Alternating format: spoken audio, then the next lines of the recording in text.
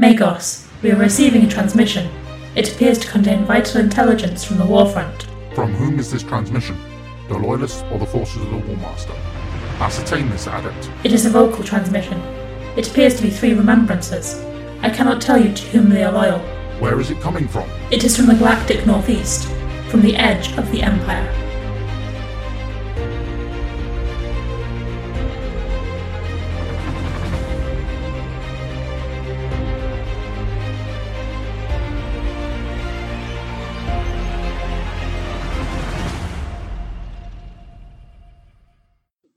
Hello and welcome to episode 0 of year 4 of Edge of Empire podcast. I am joined as always by my esteemed colleagues, Mr. Christopher Mills. Hello. And the ever reliable Mr. Michael Bottrell. Me? Reliable? Absolutely. And who are you, just out of interest? And I am, just out of interest. No, I am Graham Mills of no fixed abode. Actually, that's not true. Actually, I was fixed abode. But anyway, Let me kick you out. No, God, no. Anyway, you say that with such confidence. Well, you never know. It's always it's a tightrope that I walk. You know, the amount of time I spend doing heresy is a balancing act. Like a French gymnast, you walk it wonderully. So I do. Fine. I do have to balance many things. So anyway, episode 0, because this isn't really a full bifter of an episode, as they say. This is a little sort of summary of everything. Who says full bifter? You do if you're from the northeast. Do you? Okay. Michael, have you heard that expression? More of a County Durham, but yeah. Okay, there you go. That is the northeast. So yes, That's all right. Fair enough. New one. Actually, it's a bit of a bizarre thing when you come up here and you start to incorporate certain words into your lexicon. You do end up sounding a bit like... I doubt the word lexicon gets used very much. You do end up sounding a bit like Julio Giorgio from the Fast Show. Yes, very, very much so. I mean, I am originally from around here. Not that my accent gives away. I spent 10 years living in London and Suffolk. I did wonder, actually. So you are actually born up here and then you emigrated? Okay. I'm from Benwell. Okay, fair enough. Which is, for anyone who knows the northeast, not the nicest area. No, it's not. Well, there you go. And my dad got a job on the London Underground in the 80s, and we went down and lived there for a while in London, Golders Green, Charles Hill, and then we lived, and then he went into doing lorry driving. So we moved to Suffolk near Felixstowe. Very good. Well, there you go. Origin story night with Mike. There we go. I didn't know that. Anyway, I knew obviously that you'd spent some time in Suffolk because we have spoken about it in the past. Anyway, let us not bore any more of our rapidly diminishing listener base. So what are we doing tonight? So tonight we are going to have a little review of everything that's occurred in the last 12 months in the world of heresy, and sort of pick out and talk through some of our highlights. We're going to start off, first of all, with our pledges and plans as they were fresh-faced and eager in the beginning of 2019, and see how far we've got. And we'll also be putting together our own pledges and plans for the coming 12 months. And then we're going to do a month-by-month, very quick look back at all the things that have happened and pick out, like I say, some of the highlights of some of the exciting things that have happened. And, some of the controversy, some of the ups and some of the downs. So, without further ado, let us get on with it.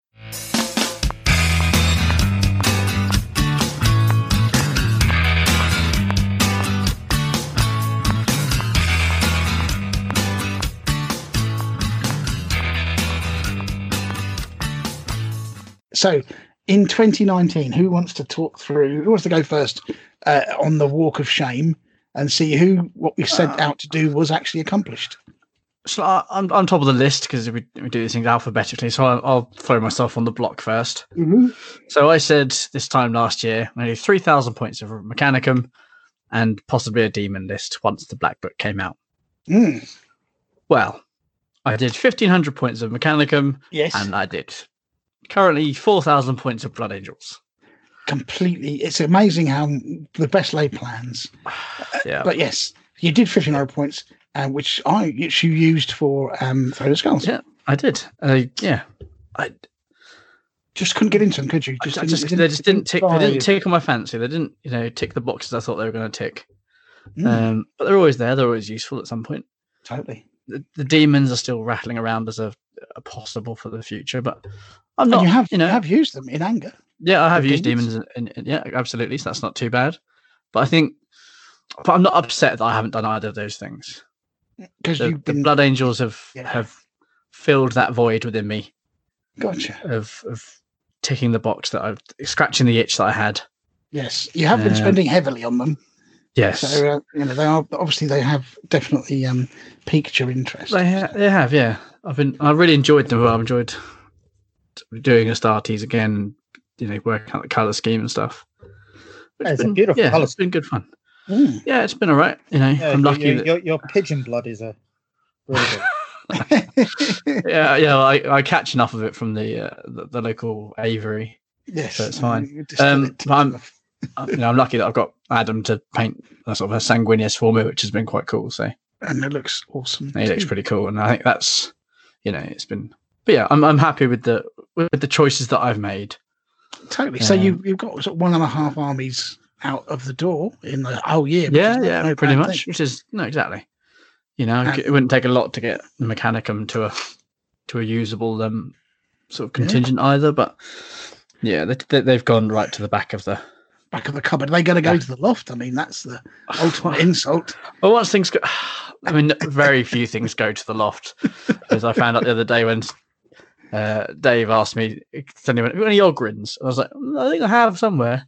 Sort of rummaging around and found a load of other stuff that I'd forgotten I had. Yeah, very like good. The hoarder that I am. There's a Valkyrie in a box that I'd completely forgotten I owned. It's like, Jesus Christ. Goodness. That's ridiculous. Ridiculous. No. So, yeah, the robots will sort of go to the back and the Blood Angels will be the new thing. But yeah, it's been good fun, actually. Good stuff. What about yourself, Michael? So your what was your pledge? My pledge, what I wanted to do was get some demons ready for the release of Malevolence. Get and to use as allies for my word bearers, basically. Yes. I wanted to paint the Custodes and debut them at Blood and Glory in 2019.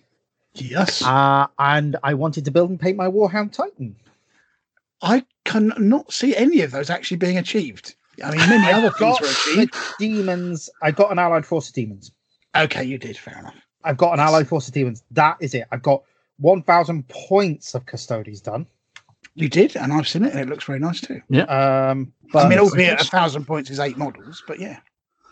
Yeah, I mean, the thing with the Warhound was literally not long after I bought it, the landlord phoned up and he was sort of like, well, I'm probably going to be selling the house at a point very soon. And the timescale, was never fully settled on. Although we've got a contract to keep us here until May, but obviously he could potentially have paid us to leave, which has happened in the past for people. But we just don't know if we're going to be staying here because there's a possibility that he'll be selling the house to himself. Okay, which sounds weird. Basically, he's going to sell the house to a company that he owns, potentially, because he currently owns like 80 houses or something. I think he said. And so you haven't put it together because you're not sure if you don't want to start this job and then halfway through have to move house, obviously. Yeah. So if we're staying in here past Easter, May, I should say, really, then I want to get the Warhound built at least. Gotcha. This year, so I won't be touching it until at least Easter, and then I want to get the Warhound built, maybe painted. Gotcha. I'm still intimidated by possibly painting it. It's an intimidating piece of kit. It is a big thing, and it is, like I say, it does have paint fear written all over it. I found it very difficult to put together, actually, to be honest. And I wish I'd spent more time on the legs, which I've got wrong, but I didn't find it too bad to paint, to be honest with you, because they're big areas, and so there's quite a lot of. It's hard to get them wrong, if you see what I mean, Michael. There isn't a lot of really fiddly bits on it, unless you really want to go to town and be crazy and like paint interiors and stuff, which I never do. So, but yeah, it's thinking of painting the interior. I mean, you don't have to do it straight away. That's the thing. No, but it's not going to be like it's not going to be a Golden Demon level paint job because that's not what I'm capable of. But I'm going to try my best with it. it's a case of the building is intimidating because I've heard lots of nightmares about the feet. The feet are a nightmare. But absolute nightmare. And like I said, I put the legs on and thought they'd be okay, and it would just fall over if we didn't have the base. So but yours looks like it's kind of lurching forward. Yeah, rather suspiciously. Yeah, like it's just leapt out of a bush or something. Yeah. Plan I have is for it to stand, is to look kind of static, so that it's it doesn't need a base.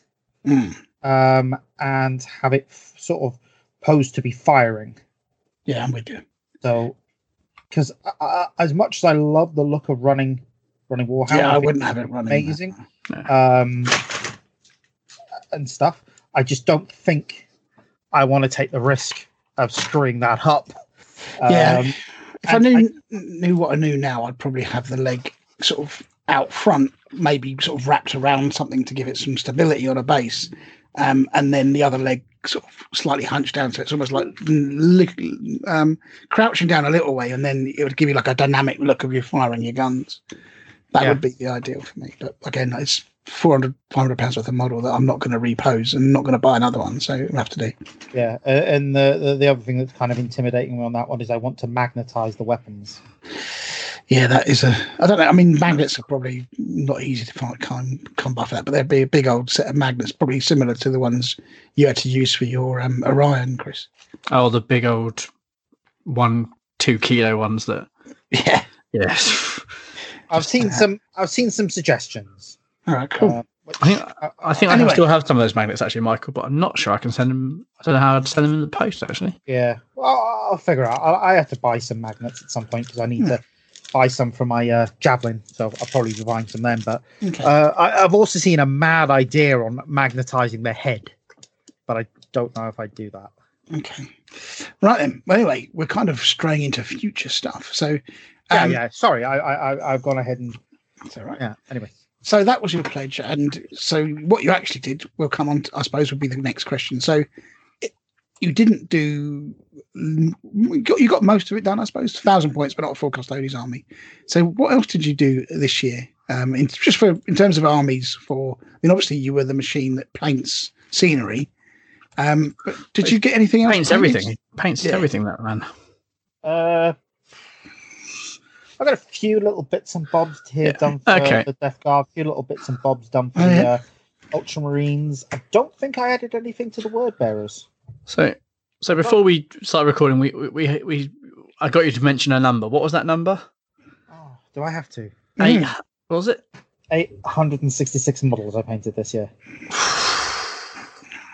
That's not Heresy alone. That's across. Oh no, that's everything I play. But that's still that's an impressive number by anyone's account, surely. So 3 a day must be. Assuming you did it every day. 2.37 models. Yeah. So there you go. Yeah. So that is a lot of models per day. I mean, obviously, lots of them were big armies and demons and Death Korps and Krieg. So, but I mean, they're all pretty difficult models to paint actually. So, did you find the contrast paints help? But actually, hold that thought. We'll talk about that later. Yeah. Sounds like a plan. Yeah. So what about yourself, Graham? What are the dreams and ambitions of Graham Mills, Esquire? So I stood out on the cusp of a new year. What was I thinking of? So I wanted to do the Cults Militia, specifically to do this Cavus Major Irregulars idea, which is a force cobbled together in the sort of battle forged on Cavus Major, which was the planet we set 2018's Company of Legends on. So it was an idea of sort of like a mashup of militia and solar auxiliary, which is how it started out with. So initially it started out with, so I got 30 odd grenadiers done for my militia and a number of HQ choices, and I got one squad of solar auxiliary veterans. I can't remember what they're called now. Terrible. Not the Las Rifle sections, but the other ones. Oh, the Venators. No. I'll find them. Yeah. Anyway, so I got a squad of those done, and I had a load of Lehman Russes from 40k army. which basically involved me chiseling off the side sponsons on some of them, which worked actually surprisingly well. So I put all that together and got that going. I used some heads from Anvil Industries to make them not look like Cadians, which was a bit of advice that Rob Ing gave me, which was very good. So they had these really cool kind of First World War. I can't remember what the particular type of helmet is called, but if sort of Tommy helmets, with some gas masks giving them that First World War look. So they were really cool. So I played them for a bit, but I actually started to find that, weirdly enough, the Cults of Militia, they're a weird army insofar as they can be quite powerful quite quickly, whereas the Solar Auxiliary aren't very powerful, but they have a lot of interesting rules. So I started to actually move more towards Solar Auxiliary, and so I painted up a ton of Solar Auxiliary stuff, including Stormhammer, super heavy, Lehman Russes, Ogrins, some more Storm sections, some HQ sections. I did some conversion work on, so I had some laser destroyer rapier arrays, which I don't make anymore. So I used Deathcore Krieg artillerymen and stuck them on the laser destroyers. The unit you're looking for, by the way, is the Velataris. That's what it is, yeah. So lots of work on them. So I think I've got a fair few points of those now as well, which is typical. It seems to have spiraled out of control. I did get lucky actually halfway through the year. Somebody was selling some quite a lot for not a lot of money. So I managed to capitalize on that, which was great. So yeah, so I got a full 3K plus of them, probably 4K, probably even more than that now. And I also so we also had this challenge last year, Secret Horus, and I got from Richie, I got Zaphius Zer, who's a Salamanders character in Book 6. And so that started me on a journey to get him painted, which I did. And then I thought, well, I better put a squad of Salamanders together so I can take him in an army. And then that army also spiraled out into flipping craziness. So again, I've painted about 3 or 4K of them as well. So over the course of the year, I've gone from 2 armies to 5 armies, I think. So Cults of Militia, Solar Auxiliary, and now the Salamanders, which I finished pretty much this week. So yes, great times, but not. I kind of got what I wanted to do, which was good. Actually managed to meet my pledges by the look of things and exceed them. Goodness me. That's what happens when you set your sights low. So what about next year then, gents? So Chris, what's your plan? See, I don't really know. This is the thing. As I've put on our notes here, I'm at a crossroads. Mm. I cannot decide what I'm going to do, not if I'm going to do something next, but what I'm going to do next. Mm. Because I said, I'm not going to go back to the robots. No, I've got 2 Astartes armies that I'm quite happy with. Mm-hmm. The Blood Angels tick the same itch that the Night Lords would have ticked. Agreed. Golden Boys will always be my favourites. It's like, what do you know? You still haven't got a traitor army, though, have you? No, I haven't got a traitor army. Ever likely to happen? I don't know. No, I can see. I think if it was going to happen, it would have been the Night Lords. True enough. They're the ones that sort of tick that box for me. But I mean, there's vaguely sort of at a real stretch, sort of Thousand Suns, just to have the fun of the psychic phase. Yeah, but in terms of playing them, they don't really appeal to me because I think it's a lot of work, to be honest with you. But then you have the same problem if you go down a Zeech demon army as well. So maybe a Khorne demon army would be or actually do chaos demons properly. To really mix it up between them. Gotcha. But yeah, that's really anything on traitors. Or possibly sort of finish off the Terror Defenders and start a White Scars list, just to have all the Terran defending armies in my collection. But that's not a bad choice. I mean, the problem is you're painting white then, and it's not too. I mean, there are many ways to paint them, and people like Pete Reed's scheme. I've not tried it myself, but people say it's quite straightforward. They're an army that appeals to me, to be honest with you, but I don't think I'll be doing them anytime soon. But yeah, I see what you mean, because quite a lot of people are at the same thing, and people that I've spoken to, because we've kind of done all the legions that we probably want to do, right? Because it's been around for a long time now, and it's like, well, what are we going to paint next? Because I don't know what I'm going to do after the Solar as well. So yeah, but anyway, we're we've put in place for someone to start a Dark Angels army already, so that's sort of off the board for me. Yeah. So yeah, I just don't know. I think it'll either be demons or white scars. It's more likely to be demons because I've got, a base to start around, and I can just add a few bits and pieces to spice it up a little bit. Yeah, definitely. I don't know really, because the Blood Angels, I've got to about 5,000 points of them. Crikey. I can play all assault, or I'll be able to play with normal TAC Marines. Yeah. As well. So I've got a couple of options of how I play those. Yeah. It's just it's a weird one really. I think the problem, I don't know, we'll come to this maybe later on, but it's just like I say, it's getting to that point where a lot of stuff's out now, and we've had it all for a long time, and it's like, I've done all the things I want to do almost. Yeah.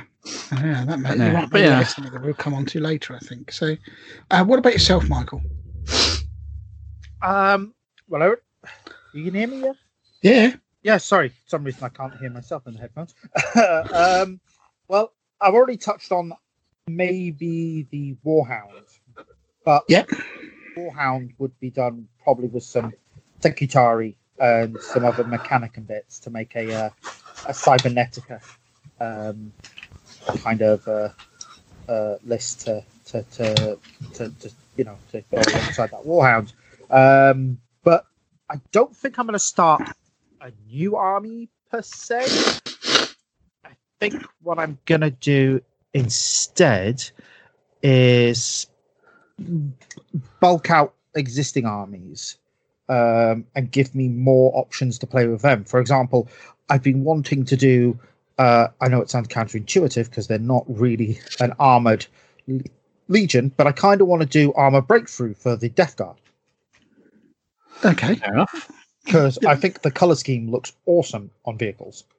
And I thought about doing armor breakthrough for the Ultramarines, but then I'm like, yeah, but maybe something else should get something. Okay. Yeah, it makes sense. I mean, so I put together a list the other night, but it's going to be very expensive to put together. So I don't know if I'll be able to do it this year because it's going to be all tanks, and that means sabers and lots of Sicarans and stuff. So it's an idea that's on there. I'd like to do an armor breakthrough for the Death Guard, but I think a big focus will be on bulking out, giving more options to play with in the Ultramarines, because they're such a jack of all trades legion. I'm not sort of forced down a certain route with them. No, yeah. So there's a few people doing armor breakthroughs. Actually, I think Richie was talking about that one as well. So soon, my dream of having just all tank battles will be a reality if you can get yours done. Yeah. I mean, I've got the idea. I mean, the list that I was sort of thinking, 3,000 points. I was like, yeah, I need 6 sabers and 2 more predators because I got 1 predator done. So far, 3's not enough, trust me.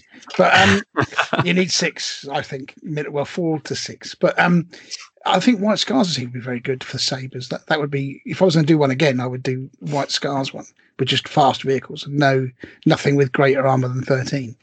Just for that sort of, just imagine them screaming along the plains. Yeah. But that would involve you having javelins and things, and we know how much you love those. It wouldn't necessarily mean for an armor breakthrough, you wouldn't have to take javelins, would you? I mean, sabers could do the job, actually. Not as good, but they could do the job. But yeah, maybe something like that would be very cool. But like I said, there's a few people doing armor breakthroughs. I've noticed on the kind of some of the sort of forums and stuff. So yeah, maybe this year, maybe the year of the armor breakthrough. Armor breakthrough is definitely on the agenda. As I said, along with bulking out some choices, I've got some javelins which I need to do for the Ultramarines. I want to add some more jet bikes to them. I've got some Seekers, which are currently, in development, and ever reliable Volkoit Culverin squad. Of course. I think the big thing in this year is I don't want to start a new army off the bat necessarily. it's going to be about bulking out old armies, giving me more options, like make my Mechanica more than a simple what you call it, allied force. Gotcha. Make my Custodes into 3,000 points. So 12 models. Absolutely. Like There were 12 models that would take you off the board, so that'd be fine. Yeah. I have that tank you can have, don't forget. There is this Caladius lying here, unloved and unused. You can always have that. If I can pull the money together for it. You don't need to give me money, it's fine. Oh, that makes me feel bad. Anyway.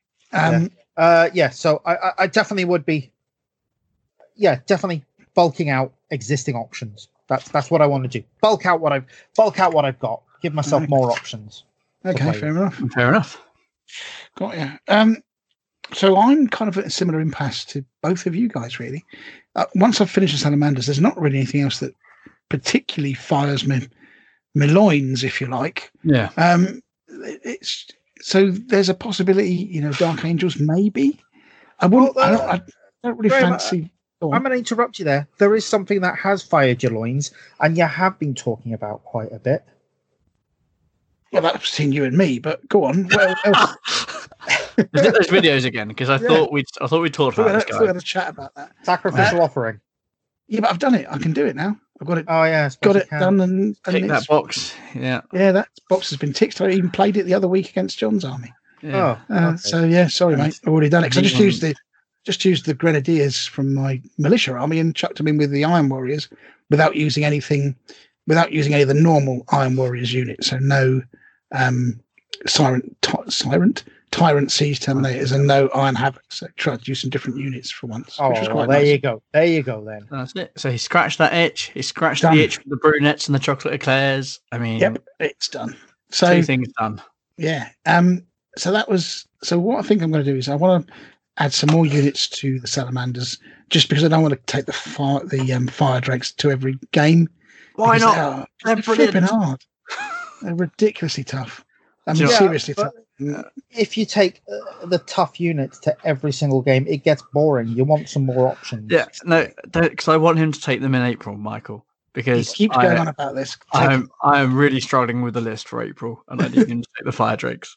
Well, that Problem- might be because you're taking Sanguinius. Yeah, exactly. Shh, silence you. Everybody knows it because you put it on the thing. Oh, I know, absolutely. But the problem is, right, they're expensive points wise. So a half decent squad, you're still looking at 600-700 points for a 1,500 point army.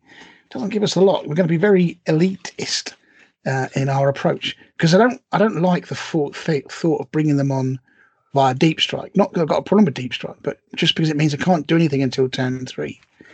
And I think that games are won or lost usually in the first 2 turns, unless you've got something really good going on that can, keep something else entertained for 2 turns. So that's always been one of the experiences I've had with them, is that getting them in a Storm Eagle, for example, means that they aren't really effective until turn 3, which can be good for sort of late battle shenanigans. But you're talking about 600-700 points of your army that isn't really going to do anything until turn 3. And that's not great, really. I think you need to have a bit more up front. So I've bought a Spartan for them. So I got that with the Christmas money. So they will be going in that. But then you add the Spartan in, and you're looking at 1,000 points for that unit and the Spartan. Yeah. So it soon tots up. But so I would like to get some of those pyro thingamies for the Salamanders. Didn't you There's just order Pyroclasts. I did do, actually. Yes, the Pyroclasts are on order. So I can get some of those. They'll be good. Something a bit different as well. But I just keep adding to that army, actually, as I come and go, because I really like them. But I don't like Vulcan very much, to be honest with you. I'm not a fan, to be fair, but I haven't tried him yet. I don't know, actually. I don't know what it is about him. I think it's because I think he's dead. If you see, even though he isn't dead, and he's kind of, He's very much not dead. yeah. But you know what I mean. It's just something about him. But yes, It's not like you're rocking Ferrus Mandus, let's be honest. that's true. And I kind of put him in the same boat as that, don't I? Which is probably unfair. But yeah. So of course there's the Lunar Wolves, which I will try and do. Yeah, I we have to those something to back to do, actually, don't we, this year? This Yeah. is true. So I do like to have something to paint. But I think other than that, I might. I've got some scenery. That scenery that you gave us, Chris. Yes. I might do that rather than give it to Michael to add to his list of things to do. So I might try and paint that myself. That's a little bit different. But yeah, I think basically, the other thing I got actually the other day off Graham Campbell was I bought that big tank. You know the one? So this is the Bane Blade thing. Bane, everything. And so he's done it in such a way as it can be converted into like 3 different types of tank. So it can be converted into the one with the D weapon, the Vulcan cannon on it. Yeah. The plasma one, Stormlord, Storm whatever, maybe it's not Stormlord. And he's also got it so you can use it as the transport one with the Vulcan Mega Bolter on it. And so I was like, oh, that's awkward. Because I was going to use it for the Salamanders, right? But the Salamanders probably don't really need it, to be honest with you. And then I thought, I had a really good game with the Solar Auxiliary the other day in Zone Mortalis with the Ogrins. And I thought, I wouldn't mind getting some more Ogrins and some Ogrins in the back of the super heavy transport. Now that would be something. They might not die so quickly, and I could drive forward with this thing and shoot people and they could jump out and cause all sorts of merry havoc. So I might give that a go. So yeah, I think I might paint that for the Solar Auxiliary rather than using the Storm Hammer, which is very expensive points wise. And looks cool as anything, but is massively effective. And maybe use this instead. So yeah. Well, haven't you just added the Macarius? So I've got the Macarius for the for the Salamanders anyway, and that's probably about as many points as you want in the Lord of War because you want to use your points for the Fire Drakes or whatever. So yeah, so that's the plan. So basically, the plan is I haven't got anything specific, but I think like you, extending existing armies to give them some different options to play them. Lunar Wolves and scenery is going to be me. Okay, fair enough. That's that. So, shall we have a quick run through of what happened in the world of us and everything to do with heresy over the last 12 months? Yeah, absolutely. Let's give it a go.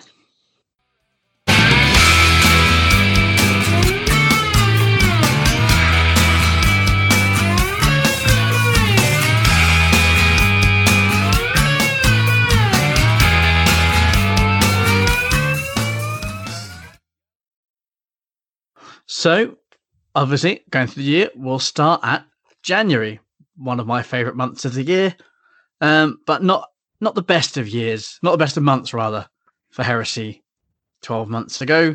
We had no sort of major releases, although we did get from Wild Bangarang the new range of jogging bottoms that I know Graham and Michael are big fans of. Joy to our normal, mundane lives. Your normal pyjama garb is greatly improved now that you're no end sporting a pair of ultramarine slacks. I do keep meaning to buy a pair of these ultramarines jogging bottoms.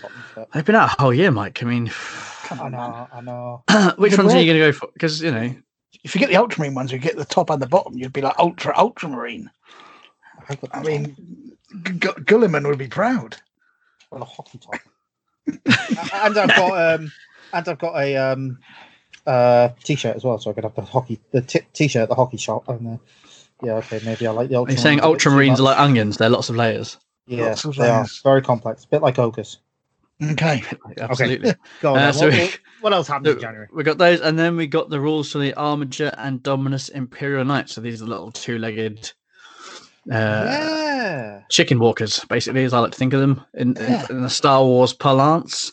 Yeah, they're not bad actually. Pretty useful. Seen a few of them over the years. Yeah, there's some at Coming of Legends, I think, if I remember correctly. Yeah, I hated some when they first came out. So I haven't got any Helverand yet, but I've got the Warglaves. Gotcha. I like the Forge World ones, but we'll talk about those later. Okay. Yeah. But yeah, that was kind of it. It was a very quiet month. A quiet start, but it got better slowly. And then we started our 3-month obsession with the Mechanicum, starting with the Ordo Reductor, which was good fun. I mean, I really enjoyed our Mechanicum list actually, and going through them. It's quite good fun. It was good, wasn't it? Yeah. I like the Reductor, and I had a game against John D's Reductor not a week ago, in fact. Oh, nice. He's put his Mechanicum list. He's now settled on Reductor. We were talking about how you can do the Reductor tanks, the super cheap ones that have got all the cool stuff. And do them on the cheap, like. So yeah, I think he's using these. He's got some he found some guns from a third-party supplier, so obviously you can't use them all around the world, but they look really good, actually. They're kind of like souped-up Razorback kind of style guns, but the things like the las cannons and 20 las cannons and stuff, which you can give them, certainly works. So cheap way of doing it as well in comparison. So, yeah, they're a good army reductor. I think if I was going to do Mechanicum, obviously I would probably go with Reductor just because of the sort of tank thing. It fits your bill, doesn't it? That's the thing. Totally does, yeah. So I liked that, and I like their special character and stuff. So, yeah, definitely an interesting one. And it was nice, like I say, to do an army in depth over 3 months rather than sort of bang it out in a month. So that was January. That was January, Bennett. Yeah, lesson learned. Quite popular format for doing that. So I think we'll be doing that for I think we've discussed it before, but that's pretty much the way we're going to do militia, isn't it? Yeah. When we eventually get around to them. Yeah, I think it needs to be broken down into that sort of Solar Rocks militia, which might be this year. Oh, I'm sure we'll get around to it at some point. Yeah, for sure. So February, we did actually get some new releases, or I think we got some hints at some new releases. So we've talked about hint of Haval Redblade, or Eddie Redbeard, as he became affectionately known, the Jarl of the Fourth Great Company of the Space Wolves. And the Space Wolf Legion Deathsworn pack, which also came out, which are very nice models, actually. Oh, yeah, from the weekend, these were. Yeah, these were sort of like a sneak preview from the weekend. The Deathsworn, they're the Angry Badgers, aren't they? Angry Badgers, every one of them. Yeah.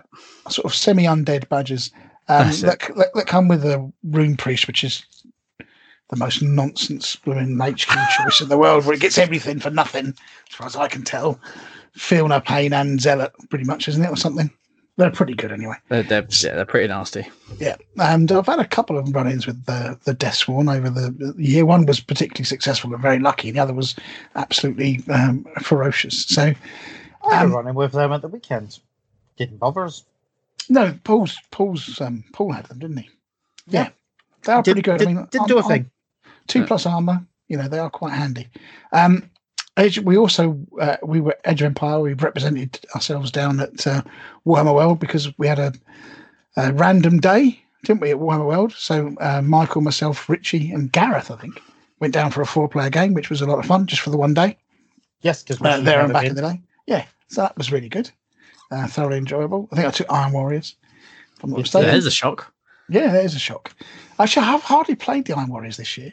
Bizarrely enough, I've definitely. Probably not taken them to any events or anything. So we also got some first look at some upcoming models. What do you mean you've not taken them to any events? Apart from Thunder Skulls, but that was straight through. That doesn't count. Oh, okay. Well, it could have been any Legion. I haven't taken them yet. I haven't certainly taken things like Siege Tyrants or Iron Havocs this year that I can remember. We got a first look at some upcoming models from the community, revealed some early releases for Heresy Weekender, some Praetors of the Night Lords, a Leviathan of the Night Lords, the first unique unit for the Blood Angels at this point, which was the Crimson Paladins, and the Ordonatus Achaeus, previously seen Achaeus, Rock Me Achaeus. That's going back a bit, isn't it? And yeah, whatever it is, previously seen, which was the big Ordonatus mole thing, wasn't it? Yep. Which was cool model. I haven't seen one in the wild, to be fair. I mean, it's not really it feels very much like a display piece rather than a game piece, to be honest with you, but it's still cool nonetheless. And we also got unveiled in his majestic angelic glory, and I always feel there should be some trumpets whenever he's mentioned. Sanguinus was revealed. I can agree with that sentiment, absolutely. In his, angelic glory, smiting evil in sort of St. Michael style. So yeah, lots of talk about that. People were unhappy with the model originally, weren't they? Which seemed to be a growing theme throughout the year. I think that was until they got hold of it and people took photos of it from different angles. Yeah, I don't know what the problem with it was, but I think it's a great model. I think it's the thing where he looks better with the spear than he does the sword. Yeah, I think once people saw him with the spear, they were like, "Oh, actually, I think the spear. He's at sort of a funny, sort of a weird pose almost." I mean, but I think a big deal was that the angles. Not that I'm saying I could have done any better with my photography, but it seemed to be once people actually got hold of the model, they were like, "All right, it's not that bad from another angle." It it is probably still the model that I pick up the most and look at. Yeah. I still pick him up off his spot and pick him up and just look at him for a minute every so often.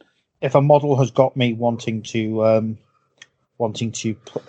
play another Legion, it's definitely Sanguinius. Yeah. So, very well received here, and we've seen some fantastic versions of him, including the one that Adam painted for you. I think Miles did a very good one as well. Really nice. Yeah, Miles is lovely. Yeah.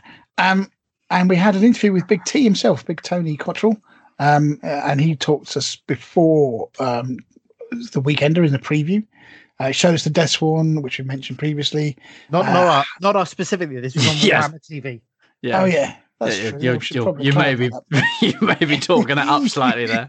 Yeah, we had an exclusive, just the three of us. No, that's not going to happen. We just never put it out. We weren't allowed to. Yeah, we weren't allowed to. We had about a 4-hour chat. We know everything that's going to happen for the next 2 years, but we can't tell you.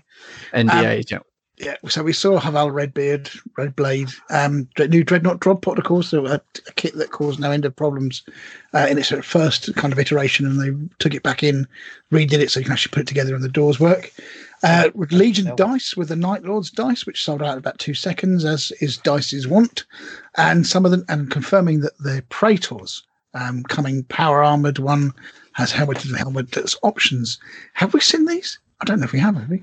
These were which Praetors were these? Were the blooded? The Night Lord's Praetors. Night Lord's Praetors, which we saw the following month. Okay, cool. The Ordnance, which we've mentioned, and of course, Sword and Spear, and he also hinted that Book 9 may be next year, so that would be this year, I guess, and also showed off a rogue Psycho who is returning to Necromunda as a bounty hunter, which we looked at. There was a Heresy Weekender, Forge World Weekender. Lots was talked about, but it wasn't without controversy because everybody had kind of gone there, bought tickets on the explanation that Book 8 would be there, which it wasn't. And they didn't tell anybody until late on, I think, that it wouldn't be there. And it was a whole flipping, lots of people kicking off, wasn't there? It got stuck in customs. Yeah, whatever it was, it caused some controversy.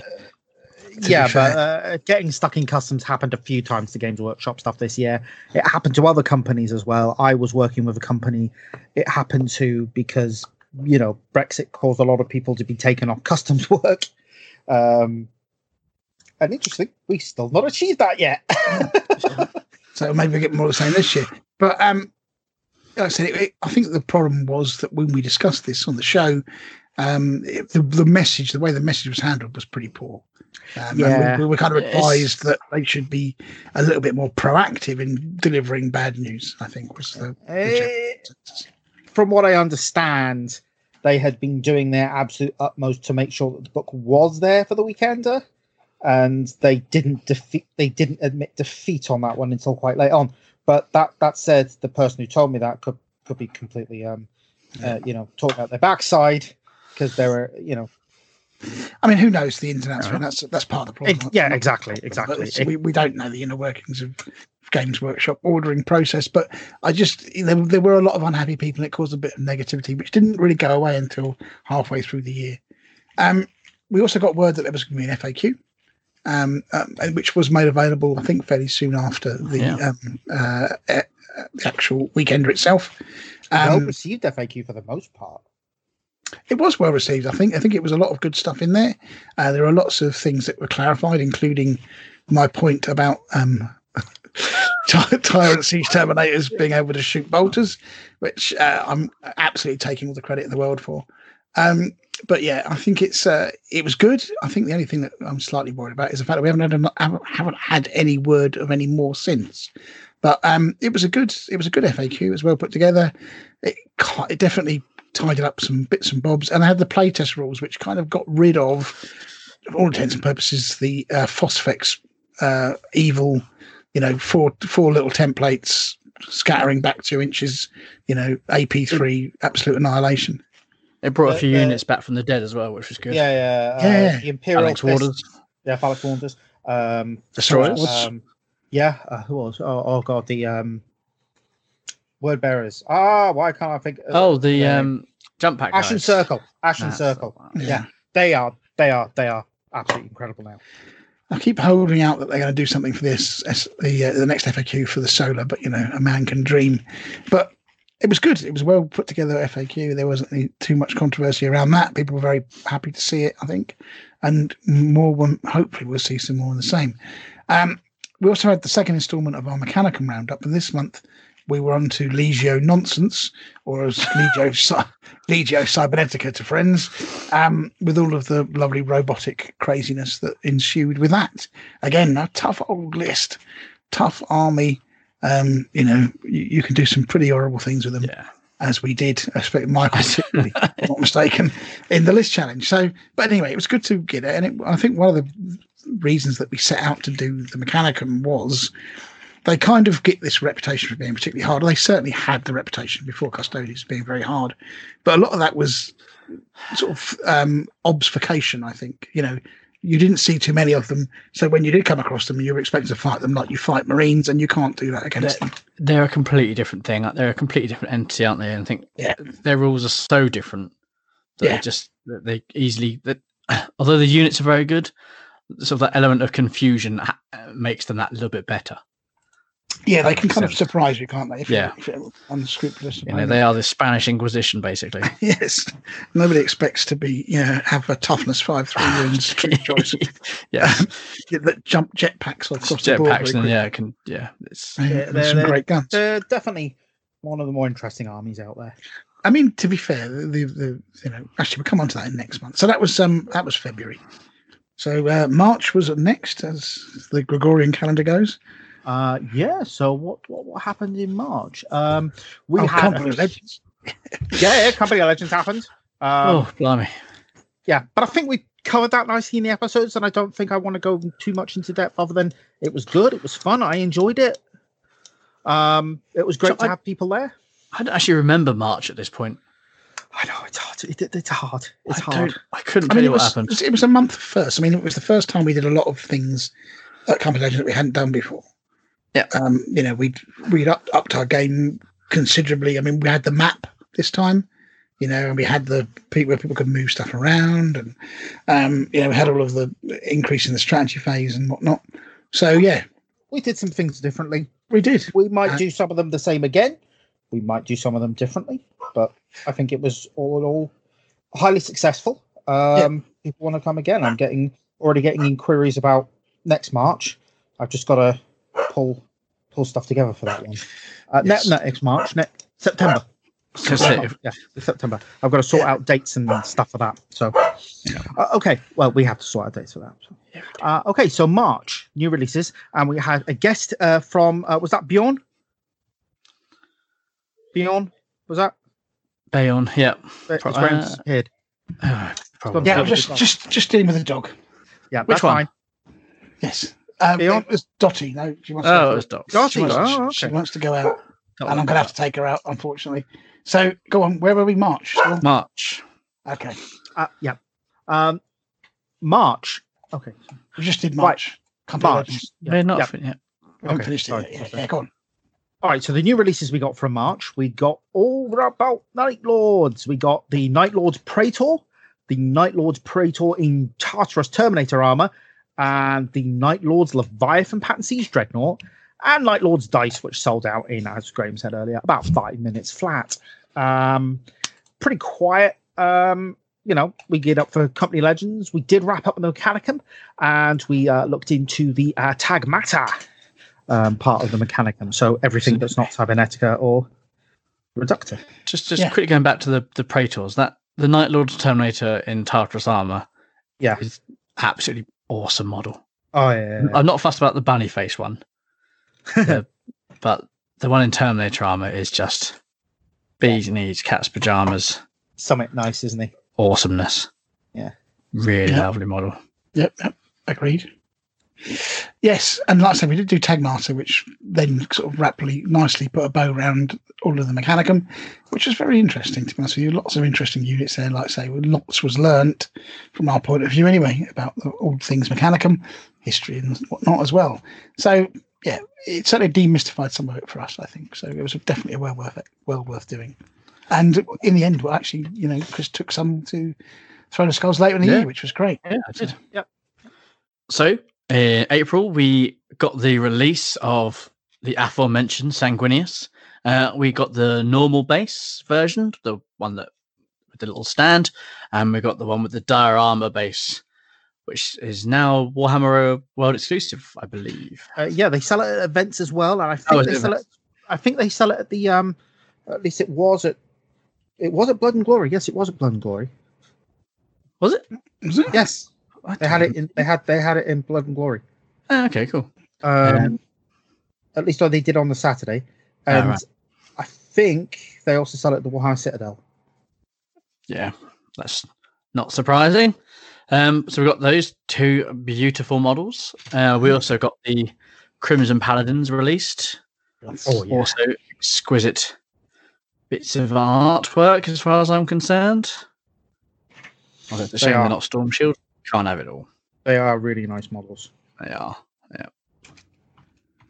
Yep. Just drooling quietly. Do apologise. We also got the White Scars. That was drooling. Okay, good. I'm glad we clarified that for our listeners. Not what you're doing, where you're watching the brunettes with the French eclairs. You know, that's a different thing altogether. We won't talk about that on here. Thank you very much, Graham. I'll keep your predilections to yourself. Firmly to myself. Exactly. Never trust him with shoe pastry, ladies and gentlemen. That's all I'm saying. So we've got the combo. White Scars Praetors. We've got the one with the Terminator armor with the Cyber Eagle on his arm, looking pretty snazzy. Yeah, it's looking good, yeah. Sorry? I like him. He's good. Yeah, he's pretty cool. Yes, we've got that one. And then we've got the White Scars Legion Contemptor Dreadnought. Did we get the Leviathan, or was that later?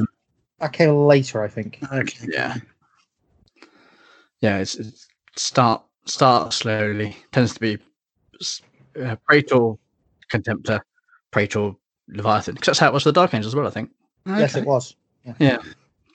Yeah, exactly. But the White Scars Contemptor, very nice. Yes. That sort of the rope and all the blowing wind look. And cool. It led to all the questions about why on earth have you bothered giving the White Scars Dreadnoughts?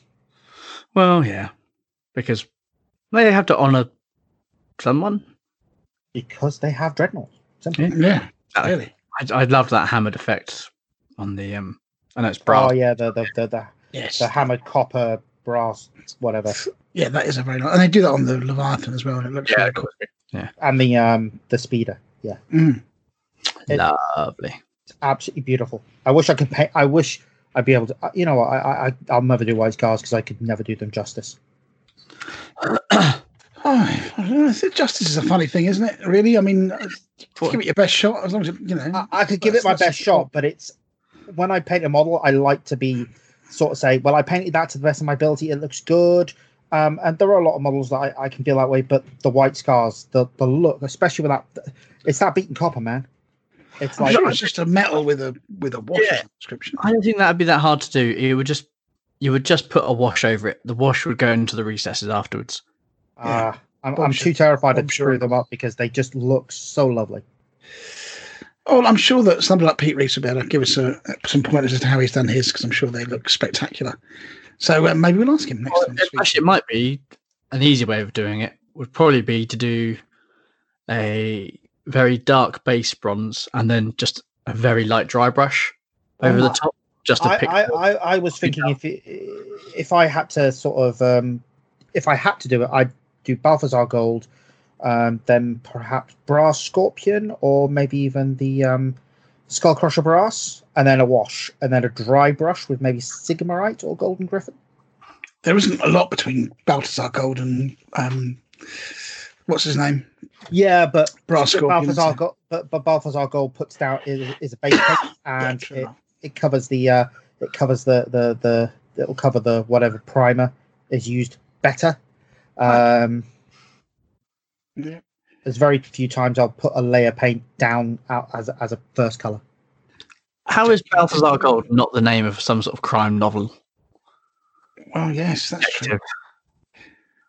It could be a song, like Well, they are bringing us Straits. Warhammer Crime. Yes, that's true. Our Gold should be one of their characters. I now claim Balthazar. He sounds like, actually, what he's like is a 70s disco DJ. Tonight. Gold. Well, No. He sounds like Balthazar a Gold. 70s black exploitation private detective in the mold of Shaft. Yeah, Balthazar Gold. We're onto a whole realm of let's move the hell on quickly. Actually, yes, indeed. Okay. Anyway, I'm going to write that novel just so we're perfectly clear. Very good. So, go on. What else were we? So now we've talked everything there's to be talked about Contemptors and Hammer de Brass. Was there something else that month? Oh, yes, there was. A minor inconvenience in the release schedule. A minor release of the much and eagerly awaited Book 8, Malevolence. Did that PDF come out? Nope. No, Graham. No, it didn't. Not a pirated copy. Though there was a much rumored PDF of the changes to the Custodians. Yes, that. Oh, yeah. Never came out. There you go. I've just paid £80 book. Yes. Let me give you some. Let me, maybe put some salt in that nice paper cut I've just given you. Yeah. Oh, and then some of the mistakes in that was that really makes it all that much better.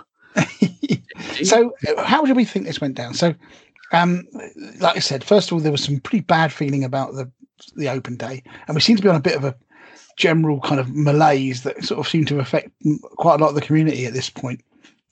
Book 8 came out, so it had some good stuff in it, and this is kind of when after this came out, I think things started to pick up again. We saw the Blood Angels, which are a really good legion. I think the rules aren't crazy. They've got some great stuff in there, but they play very well. But they're not kind of overpowering, I don't think. Demons of the Ruin Storm came out. Well. Say that again, Chris.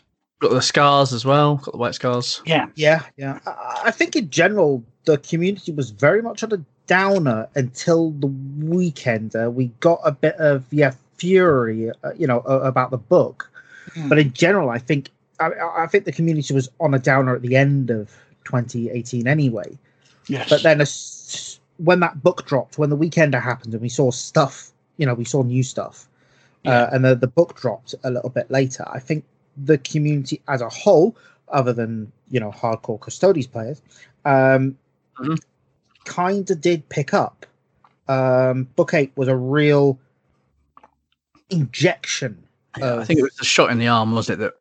It was a shot in the arm that we needed, and it's especially the new models for those legions, and I think they kept up that momentum throughout the year. Agreed. I mean, the White Scars were desperately in need of Pete Reese not having to keep reminding Forge World Community every 10 minutes, but they got the rules right, which was great. They just haven't got transfers. Just that's the only thing they lack. But you could use the Primaris ones that we've suggested. Yes, Primaris ones.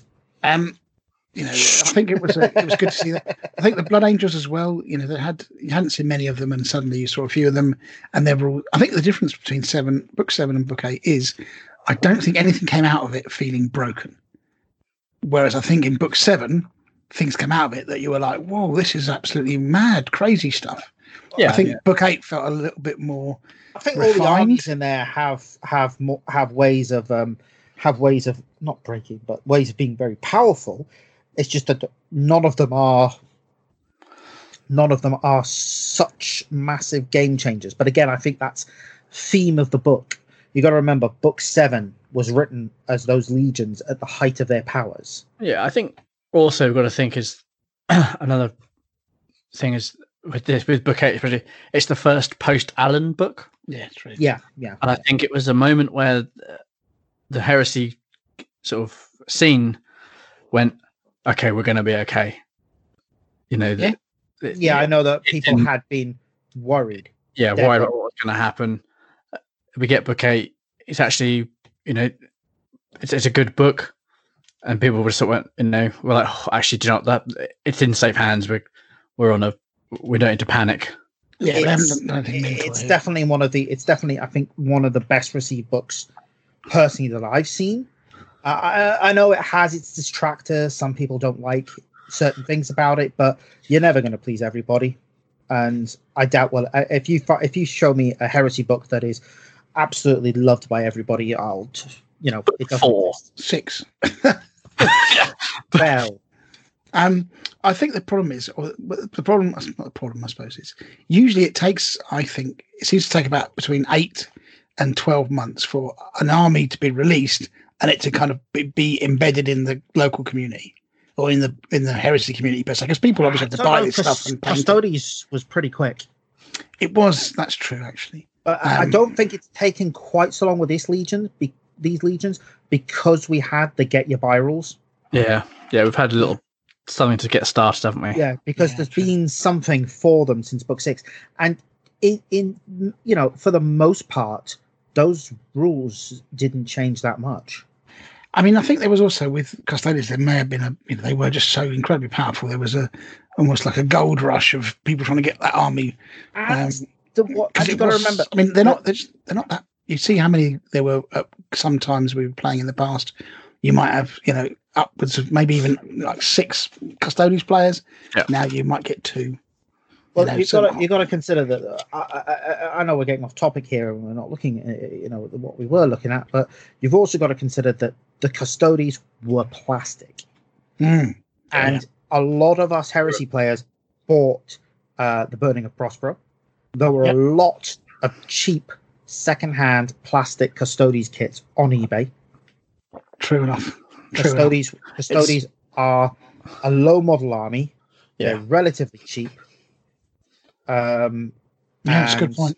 Yeah, and especially now with the 40k range, you can do it, reasonably inexpensively in comparison to any other. Yeah, you can use the jet bikes from 40k. Yeah, you don't even need to. Should or not, you don't actually even need to go to Forge World to do a Custodes army in reality.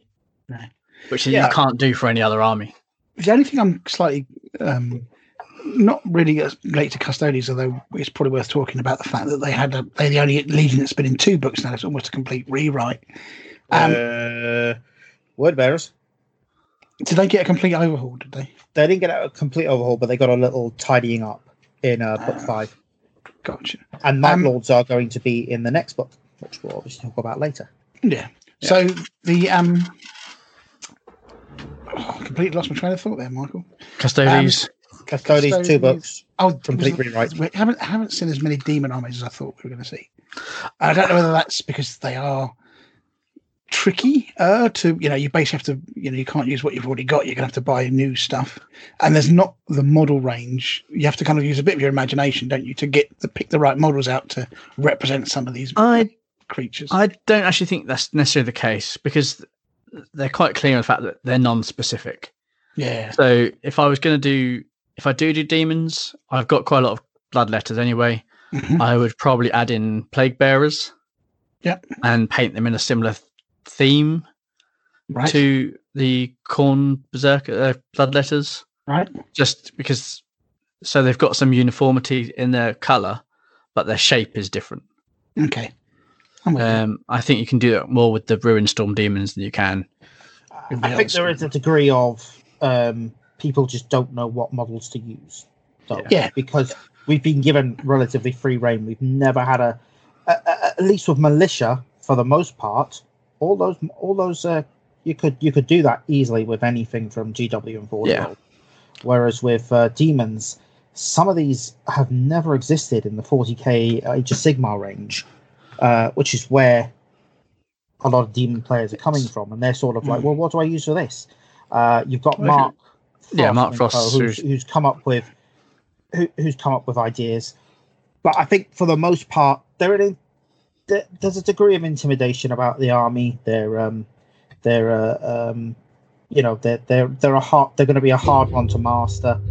I think someone just hit their microphone there. That was me. They're a hard army to master. Figuring out a list isn't the easiest in the world. They're an intimidating army. They're heresy on expert mode, I would say. They're a headache to put together, list wise. Yeah. But I'd imagine they'd be a lot of fun. Yeah. So the one game I played with them, they were fun to play with, but I think I should have had spent more time understanding the myriad of different rules that you can have. And that's the thing. They're very much like the Mechanicum in the fact that there isn't a comparative. Yeah. They are their own entity in every way, shape, and form. I think we should definitely do an episode on them, to be honest with you. I think that would be a good idea to do. Probably a couple of episodes, and at some point. I think the only reason why I haven't talked about scheduling one in myself is because I'm still trying to get to grips with them. Yeah, because we need for a start. The community at large is still also trying to get used to it. Yeah, I mean, there were some rules. I mean, when I played against them, there were some proper shockers in there. That after I played them again, I would know how to deal with. But the first time you play them, you're all over the place because you just no idea what they can do next. That first game against Mark Frost at Blood and Glory, where turn 2 it was done. Yeah, I was out of it by that point. You're just standing there going, I don't know what's happening. Yeah, it's just the not even the Red Fury would get me through. Get me through that experience. It was just like I've no idea what just happened. I'm just taking models off the board. Yeah, it wasn't fun, but they're so different and they are so unique in the way they do things. You've got the craziness of some of those lists. The things you can do with them. I mean, we had a guy propose a list for Company Elite in September with I think it was 5 models. And one of them was a Demon Lord with 70-something levels of psychic mastery. Just quickly put a stop to that. Not because we think no, that's overly powerful. It's just because I think we said it in the show where we discussed it that it's going to be no fun. There's no fun for both players. No, for both of you. It's not a game.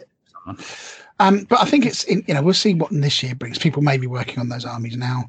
We'll see what other things happen. But I mean, I think it's worth doing a show on just again to sort of demystify some of this stuff. When they get toughness 5, when they get toughness 4, all of this kind of thing. How do you make sure they don't deploy practically on top of you and just have a stream of horrible Gribblies coming at you? So there's all kinds of ways and means around that. But the first time you play them, it will come as a shock. It'll be interesting to see what happens next year, whether we see more or less of them. Because, like you say, there is an overhead to them, and if you're taking psychic powers as well, there's all of that chuntering around with psychic powers, which is it was never particularly satisfactory or particularly enjoyable experience to play against somebody with tons of psychic powers, just because it's a lot of sort of homework, isn't it? It's a lot of kind of upkeep that you've got to do each round to cast this spell on that one and this spell on that one and this spell on that one, and it's like okay. So I think we'll be interested to see what happens, but I think as a sort of summation, then we got a new book which was great. That did invigorate the community, I think, for the rest of the year, with the promise of book 9 to come. But also, we had some new armies coming out of the back of that. Which was great. So I think all in all, it was a very successful release in the end, and it did see a sort of turn of the tide, if you like. So, May.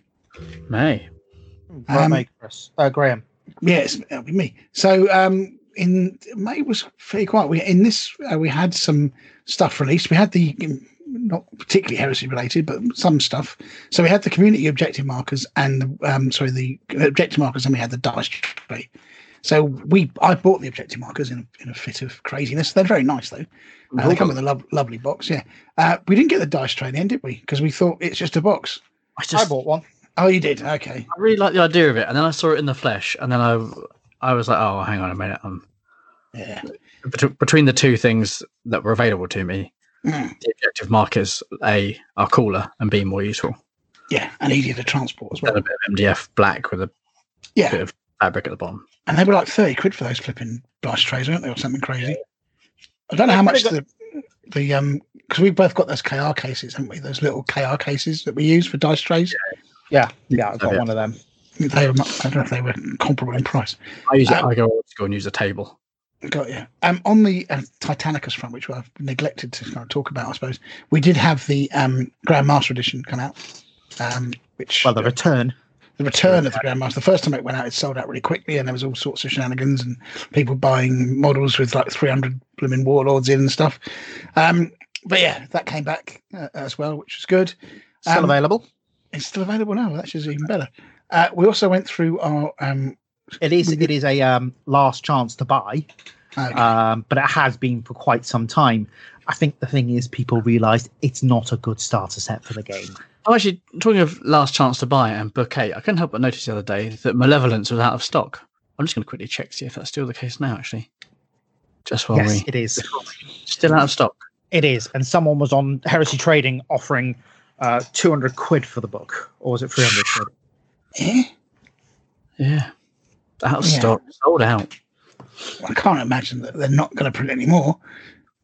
Would be mad. Maybe they go to the smaller format, which would be lovely, to be honest with you. The soft cover. Soft covers.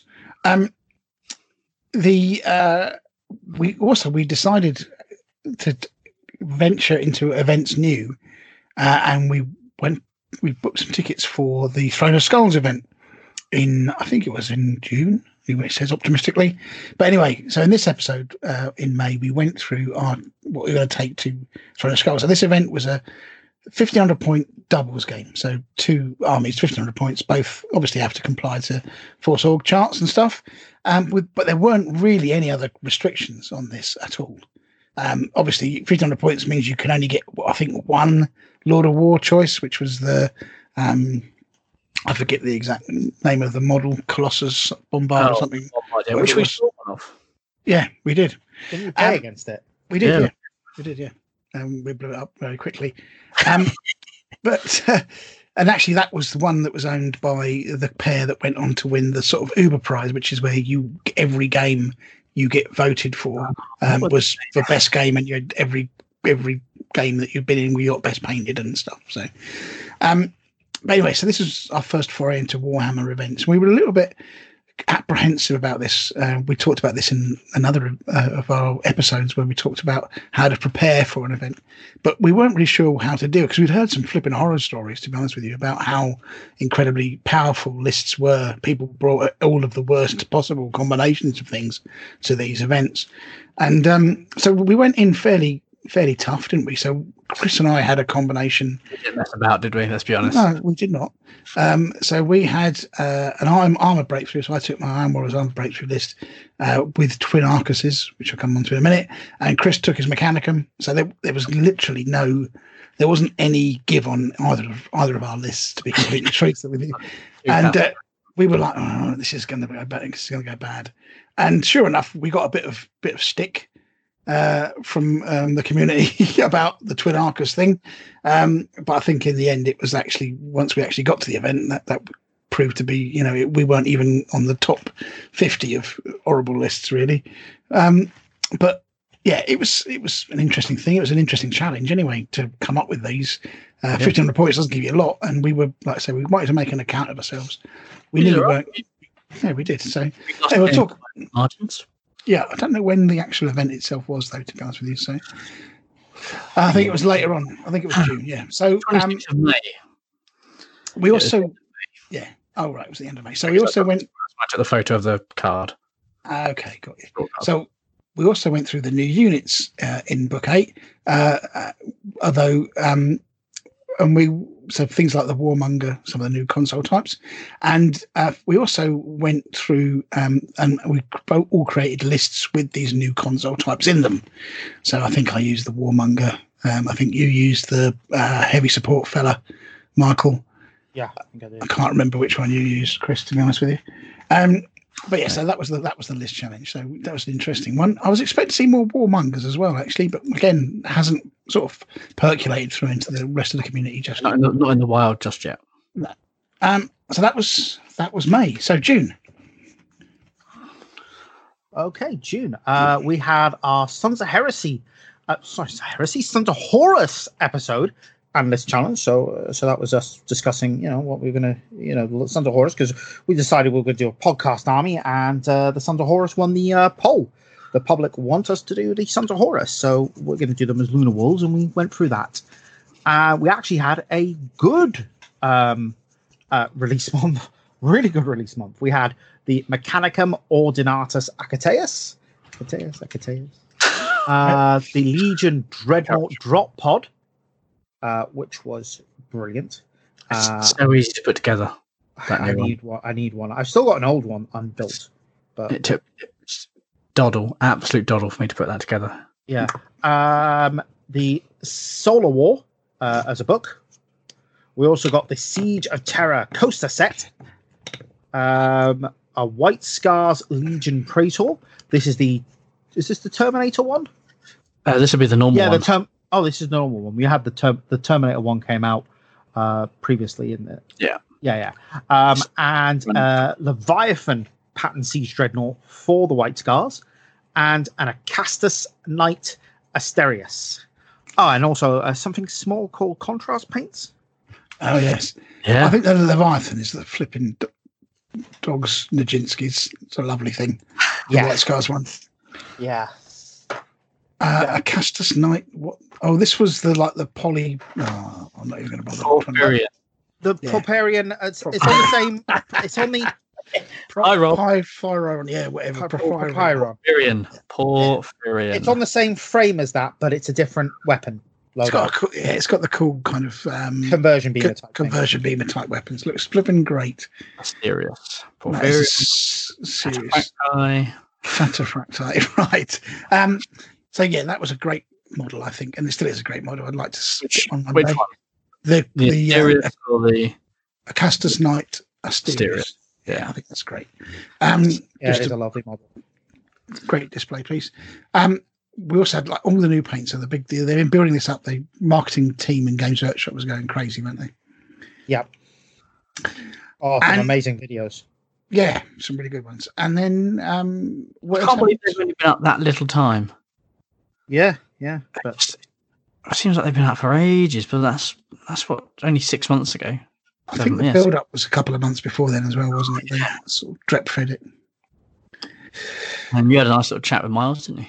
I did actually, yeah. I did a one-on-one interview. I think it was the first interview that I'd done with anybody, actually. So that was with Miles. That was good. I think it was on a Dreadclaw. So, yeah, and of course we had Throne of Skulls itself during this month. So what was your thoughts on Throne of Skulls as a whole? So just to go back to our earlier story about Throne of Skulls, I think once we got there, we realised that actually our lists were fairly middle of the road compared to some. You know, there were people who had brought double, triple Arcuses, double Arcuses, and there was like all night lists. There was all sorts of craziness going on. It was pretty hardcore, some of it. And go on. Michael was partnered with our friend of the show, Dave Simpson, as well. Yes. Who had nights, didn't he? Fourth We member. didn't get any favourite game votes, by the way. I don't think we did. Yeah, we did. Did we? Yeah, Yes, we did. we got 2 or maybe even 3. Oh, We flipping You got, rocked. you got a few good favourite game votes. You did quite well. remember where I don't know where the scores are for that, actually. Yeah, we did. They we got a were couple- shared on Facebook.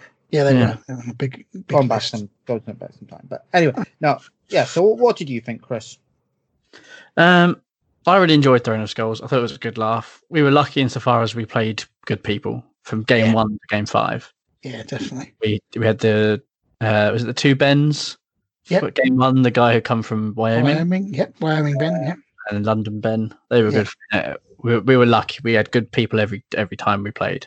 Yeah, they really Yeah, that set the tone for us, didn't it? We were really worried about it. We thought we were going to get people who were really evil, full on, rules players, win at all costs kind of chaps, and nothing could be further from the truth for the people that we played.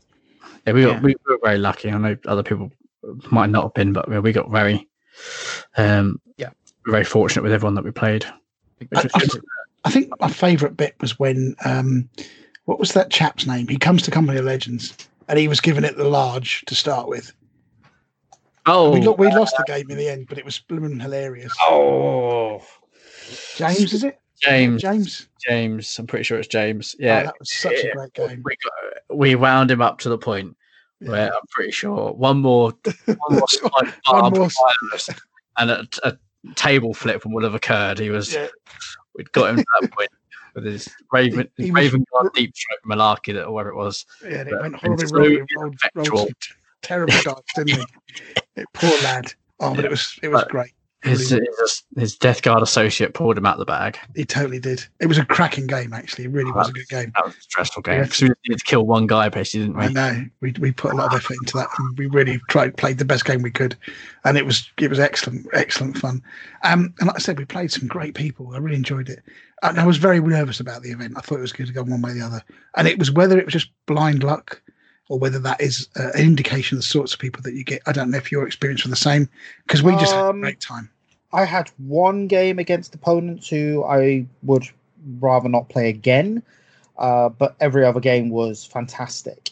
My own opinion is there's, like with a lot of events these days, there's a big power gap. There are people near the top tables who are utterly mental in terms of their power level. Able to just dominate games. Game. Tournament players, basically. Yeah, tournament players. There are tournament players, and there are players who are who are there for the fun of it. Yeah, and it's kind of hoping that you get the players who are there for the fun of it and not. And it's weird because I suppose it's weird because you don't get a huge amount of people who are there specifically to who go out to destroy you, but at the same time you don't get. You've also it's kind of a mixed bag. I think it's not like it's I don't know, trying to think of a tournament name. I can't think of it. It's not like it's an ITC tournament where the sole aim is to kick everyone as hard as possible to crush them. And you've got a mixture of people that are attending who are like, oh, it's a tournament of Warhammer World, I want to go to that. And then you've got the people who are like hardcore tournament players, and it's I mean, there was no narrative to speak. In fact, there was no narrative at all. No. None at all. Not even the mildest hint to any kind of story that I was aware of. So it was, that kind of set the tone. It was a tournament, but it wasn't one on who had the biggest results. It was one on favorite game votes, and that's it was favorite game and painting was the big favorite game and painting, and that's I like that. I didn't mind that. That was cool, but there were obviously some people there who didn't get that message. I only played against one of those lists, but I'm thankfully, because that was in our first game, and it sent us right down the tables, and then we spent the rest of the thing building up to the last game, which was against more, I wouldn't say credible, more hardcore opponents. So we got to play quite a few games against chilled out dudes, which was nice. Hang on, let me just find I've got a photo of our scorecard here somewhere. But I mean, like I said, I think playing doubles was good as well. I really enjoyed playing double games of that size. It was a lot of fun because you've got 4 people there you can have a laugh with. Actually, the other good game we had was against those guys who had another deep striking army that failed terribly against us. Mark's friends of Mark, weren't they? Yes, yeah, that was hilarious as well. Oh, from Heresy Norfolk. Yeah, I think so. Yeah. So, but the thing is, the kind of how you judge a good event, I think, is if you can remember those kinds of games, right? Because they stand out. It was like they weren't just a game of normal heresy. They were good, fun games that I can think about now and think, oh yeah, I remember when that happened and this happened, and that's kind of what it's about. I think having those kind of shared experiences. So I think I'm quite lucky in that I was able to have 4 amazing games and 1 not so amazing game. Even the game in which we got absolutely hammered in like 3 turns was a lot of fun. Aside from the half-hour rules discussion between my partner and one of the opponent's players that resulted in that had to result in a referee coming over and reading the rule book himself for about 10 minutes and talking to someone else, and me and the other guy just sitting across and going, we could have just rolled a dice for this. Yeah, I don't ever think rolling a dice is a particularly great way of doing it, particularly when it is that rule where I kind of think that there is an answer for that, and they found the right answer. It was a weird thing because like the answer that we got was everyone else came through and they were like, I would have ruled that the other way. I wouldn't have. So this was the intervening cover one, wasn't it? Yeah. Yeah. But anyway, it was yeah, it was fine. It was fine. So yeah, I would definitely like to go again. I think if we can get a chance, but it's going to be a question of time and money, isn't it? Next year. Yeah. It's a big thing. But all in all, I it was well worth. I really enjoyed, and like I said, being able to recall different games is a good thing, you know. And so all in all, very successful. So July, who's got July? That would be Chris again. Oh, hello. Yeah, Gosh. Chris. So we got the Ebon Keshig Terminators. Oh yeah. As you can tell, Mr. B is a Big White fan. Star- adoration of them. All amazing. There's not one rubbish White Scars model. You say that. No, I mean, it really there's- is. Chris, you didn't like there's- that, did you? There's the guy at the back who's spreading the butter on the bread. I'm not particularly fussed about him, if I'm honest. Other than that, I think they're all really good. But yeah, it's just that guy at the back who looks like either he's going to be sort of working in Venice, taking you down one of the canals with using his spear as a paddle, or For his he's got a gondola. very large slice of bread that he needs to put some Okay. margarine on or something. I don't accept this. They're all amazing. Okay, well, I mean, you're entitled to your opinion. It's wrong, but you're entitled to it, and that's the main thing. The guy at the front looks great, isn't it? It's a good pose Yeah. in that Tartarus armor. So yeah, good looking army, that nicely painted. They look they're really nice. Michael is right. The Scars models are. I beautiful. don't know what the rules are for them. If they're anything special. Do you want me to find them momentarily? I might be able to get them hands on their rules quickly. I should have. We probably went through this in July, so don't worry about it, mate. It's all good. So Did the we? raffle thing, you did this, didn't you? So yeah, we announced our winner of our first raffle, an idea that's caught on throughout the community, and that was Chris Carr. Are we claiming to have invented heresy? Yeah, we raffle? totally haven't done that. There were people doing raffles long. No, ago I know, in I'm just- Heresy. I'm just- I know. DMD raffle for one. Exactly. Yeah, No, I know. I think he's having a little bit of jocularization with one of our competitors. Competitors? Did I say competitors? Associates. Associates. I That's mean, what I meant. it was, you know, He's going to be on. Can we mention this now? that's fine. I can cope with it. Okay. The calendar stands up for me. So yeah, we did our first raffle, and the winner of that was Chris Carr, and that was for the map and the cufflinks and stuff. So we're gonna try and come up with some cool ideas for the one for this year. So that'd be good. But yeah, that was good. That was nice to raise up money for charity. So that was lovely. And I think we've got an idea for this year. Yes. For charity work. But Yeah, we'll yeah. talk about that next episode. This is an interesting sentence. I looked at that. I had to look at it about 4 times actually. Which one? The doors going LCTB. LCTB plus. LC plus the Macroid Explorator. Oh no, Yeah, I thought so LCTB plus. You Was know, I have to a new- edit. I have to edit this with my wife listening, and she's gonna kill us if we get this if we're not sensible with jokes like that. How are we not sensible? What's not sensible? LCTB. Last chance to buy. Just last Graham chance putting in to the buy, plus. Mike. Yeah, no. But it Why is. didn't you put a because plus in? I wrote the plus in there because it's last chance to buy plus the Macroid Explorator also going last chance to buy and then disappearing. So no one, there is no connotation. It's just the fact that I wrote it when about 5 minutes before we started the show, Yes. and I rather than write the word and I just press shift and the plus sign Very good. because I'm lazy. So yeah. Unfortunately, my wife is a Well, Anyway, We're more than I'm more than welcome to take Lindsay's wrath. That's not a problem at all. I'll explain it just down to pure laziness and formatting. I think it's more Yeah. Graham making the. Okay, it's all on me. Right. Anyway, the Graham, doors. I'm doors I'm went- gonna blame a lot of doors went last chance to buy. Yes. World Eaters doors, Fist doors, Death Guard doors, and we're a big fan of the doors. I mean, the Forge World doors are basically what's got us through the first year of this. So Pretty much it's every, a shame to every see them month, go. Different door. yeah, but and the Macroid Explorator, which that really pushed a lot of people's buttons, I think. Yeah, it did, because it just went from nowhere, just went boop, gone. Yeah, that did definitely annoy a lot of people, because it wasn't really like a long notice period for its demise, was it? No, it was kind of there and gone. People rushed in and bought loads of them, and it's never to be seen again, which is a shame, because it's a really cool looking model. Apparently it's a bugger to put together. I've got 2 of them to build at some point, and I will get around to it. Oh, yeah, actually, I remember I was saying that in the show at that time that you were not open to selling them, regardless of offers. I remember that. Still not open to selling them. Yes, absolutely. Even though I had a few messages at the time. Yes, offering me silly money.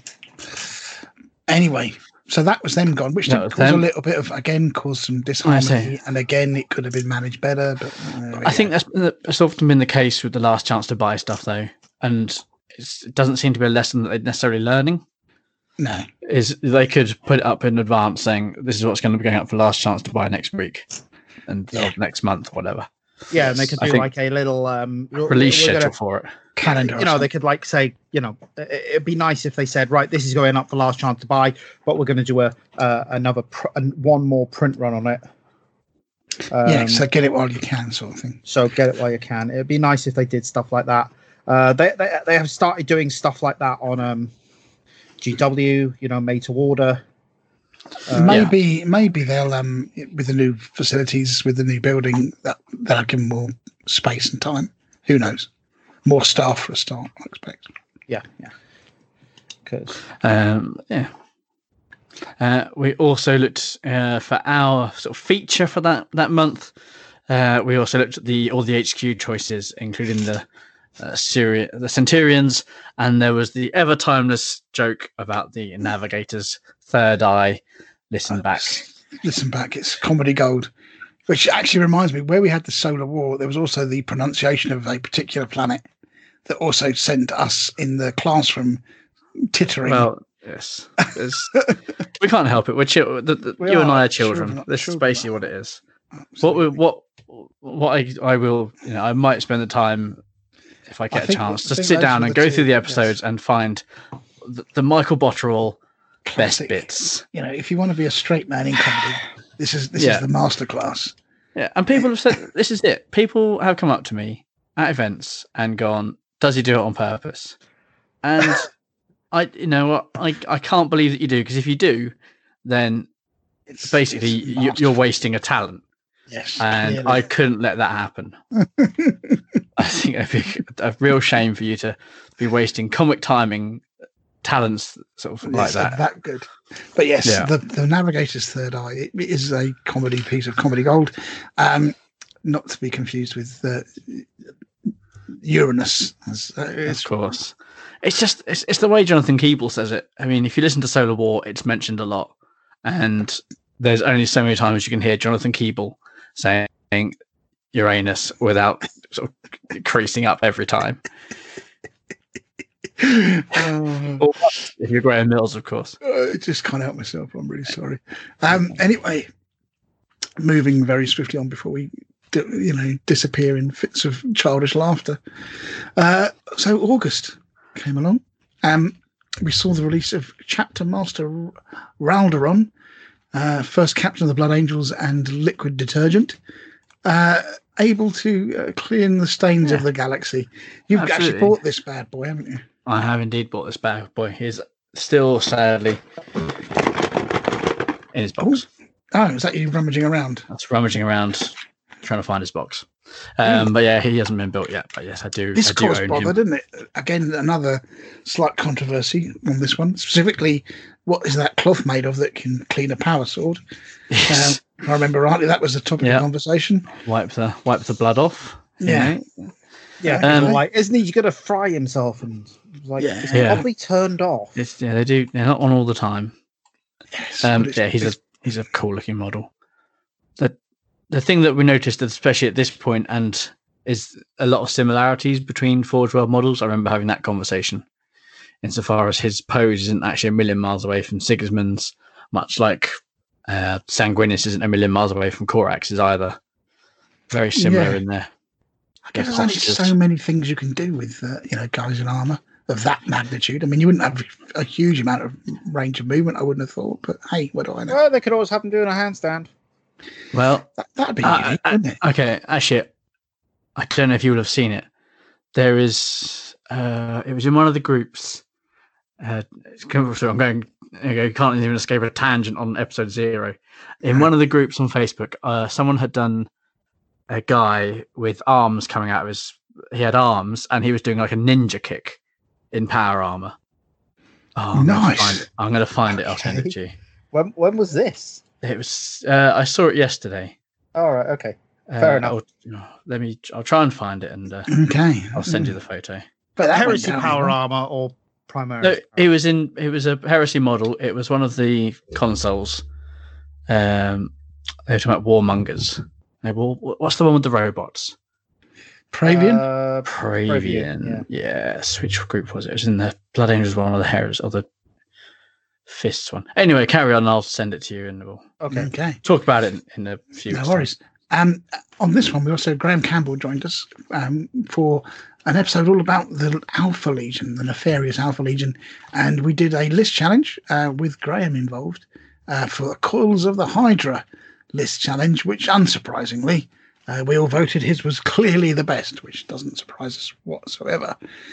So that was August, a fairly quiet month. September was even more quiet. So tell us all about that, Michael. It was. There were no releases at all from Forward World. That is for main Age of Darkness. 30k. Probably were some releases for other stuff, but all that really went on as far as we're concerned is Company of Legends 2, and that happened, and it went fairly well. I think we were, for some reason, all of us were not looking forward to it. There was a lot of kind of pre-shenanigan, I think, that kind of put us off our stride a little bit. There was a lot of controversy about the naughty list this time, which we hadn't experienced before. Yes. Which isn't unsurprisingly, because people who had been coming to our events, we in this one particular, I think we got a lot of people who hadn't been before, who had heard about it and thought, actually, do you know what, I want to give this a go. And it's different to a lot of how other events are run in a lot of ways. Obviously, there's some very similar things, but there is definitely some differences. So that caused some we had to do a bit of management with that, sort of make sure that everybody was okay, and that we weren't sort of upsetting our customers. And I think the other thing was we weren't really sure how it was going to go. We were definitely a bit apprehensive about this one, to be honest with you. I don't know why, but I mean, it didn't have the same vibe as March, I don't think. And I think there's some interesting things that we've picked up from it, which is when you have two different kind of sets of people, it's a good thing, because otherwise you end up kind of thinking everything's okay. And sometimes some of these things that we do, we probably need to look at. So we've taken a lot away from it. I think I preferred September to March myself personally. I'm honest, I'm amazed you're doing one next year at this point. Likewise. I really enjoyed it. I think once it got going, it was a good group of lads. But then again, we've never had a bad group of lads. I think the only reason I enjoyed it more was because I wasn't feeling rubbish. I think I felt quite rubbish in March personally. I think I was at my lowest point health wise. But September, I was much healthier. I was in a personally a much better place. You'd lost a lot of weight by that point, my friend, as well. You'd shifted some. Yeah, I'd shifted some weight, but that wasn't a big thing. I'm not on a diet or anything. I just seem to be very, very, very slowly losing weight. Better than putting it on like me. I think the thing with this particular event is there were a couple of things that kind of blindsided us. Lists were really caused us problems. We had a particular list in that was just flipping crazy, if I'm honest, around retrospect, and that kind of set a really bad tone with everybody. And we're not going to have that again. I think we've decided as a group that we're not going to. We made some changes. We're going to put some restrictions in place. So the final pack will be going out sometime in the next couple of weeks. Yeah. And there are restrictions on lists in terms of what can be taken in terms of allies and Lords of War, and there's nothing banned. Well, per se. There's nothing banned, but you won't be able to manipulate. We will get a group of 3 people walking behind you with bells, shouting "shame," Yes, incessantly for the entire weekend. Yeah. And it's hard because you don't want to be a person who says no, you can't bring your toys because your toys are really good. I think the problem is we've got in a situation where, to do what we need to do, having a fully unrestricted event can knack that, and that's the difference. Say, because it relies on an awful lot of balance in the things that we do, and we do a lot of work in balancing. It can be derailed a little bit, and it was a tough event to run. I think this definitely felt harder because we had to play in this one rather than just do the stuff which we're doing in March. Where there was some player absences. Yeah, so that really affected us badly because previously we've had some time in between events to prep stuff for the time in between games, so people had a better experience. They could understand what was going on a bit better because they had more time to do it. Whereas what was happening is we were playing and then having to try and rush around and get stuff done, which is never great. So we're going to try and avoid that situation in future. But yeah, it was a tough one, I think. But we got through it. That's the main thing, and I think there's some very valuable things that we've picked out from that. Okay. Yep. So again, surprised we're doing it again. I mean, to be fair, it's a natural thing for humans to focus on the bad, and not really focus on the huge amount of positive feedback we've had over the last 4 years when we're running it. A lot of people have said it's the best event they go to. It's the one they really The enjoy. wonderful thing about that sentence is that it's you saying it. What do you mean? Because I'm a very negative kind of person, and I tend to dwell on the negative. There was a moment in time where perhaps.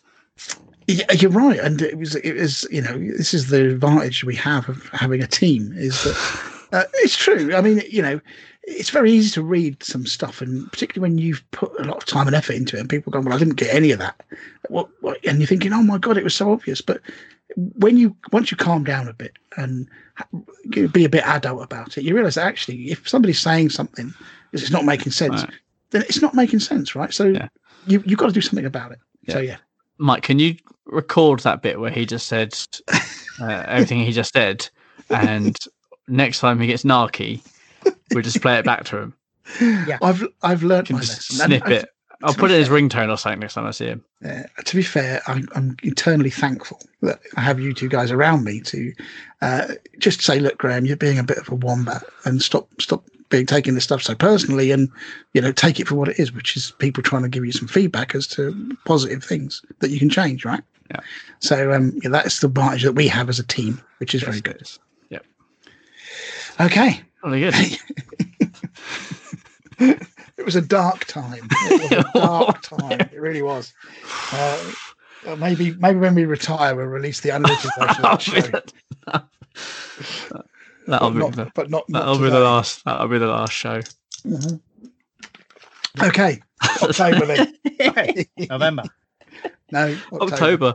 Oh, yeah. God, yeah. Blimey, there was another month. Back to who's this one? You. Me. Oh, jolly good. You. I got all the cool stuff. So we got some first round of the Dark Angels models. We got the very, very nice Dark Angels Praetor with the shield and sword, and the unnerving similarity to the appearance of my elder brother, but not eldest brother, which still, middle brother. Brother, yes, absolutely. Yeah, I've got one of them. The similarity is between him and the Dark Angels Praetor is, it's quite striking. Yeah. It is, and now the two are sort of connected. They now have each other. We also got the Dark Angels Leviathan, who is another very cool Leviathan,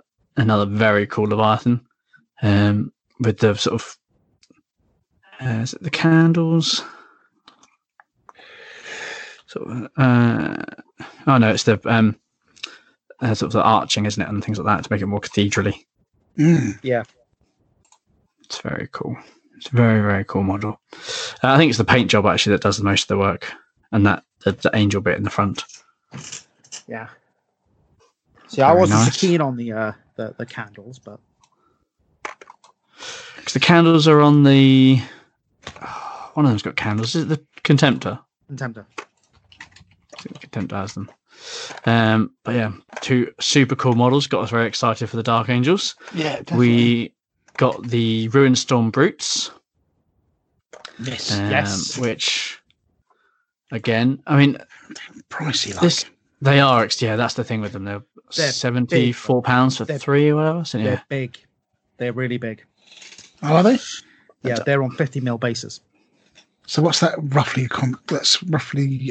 Dreadnought size. Halfway between it. No, it's halfway between a Dreadnought and a Terminator.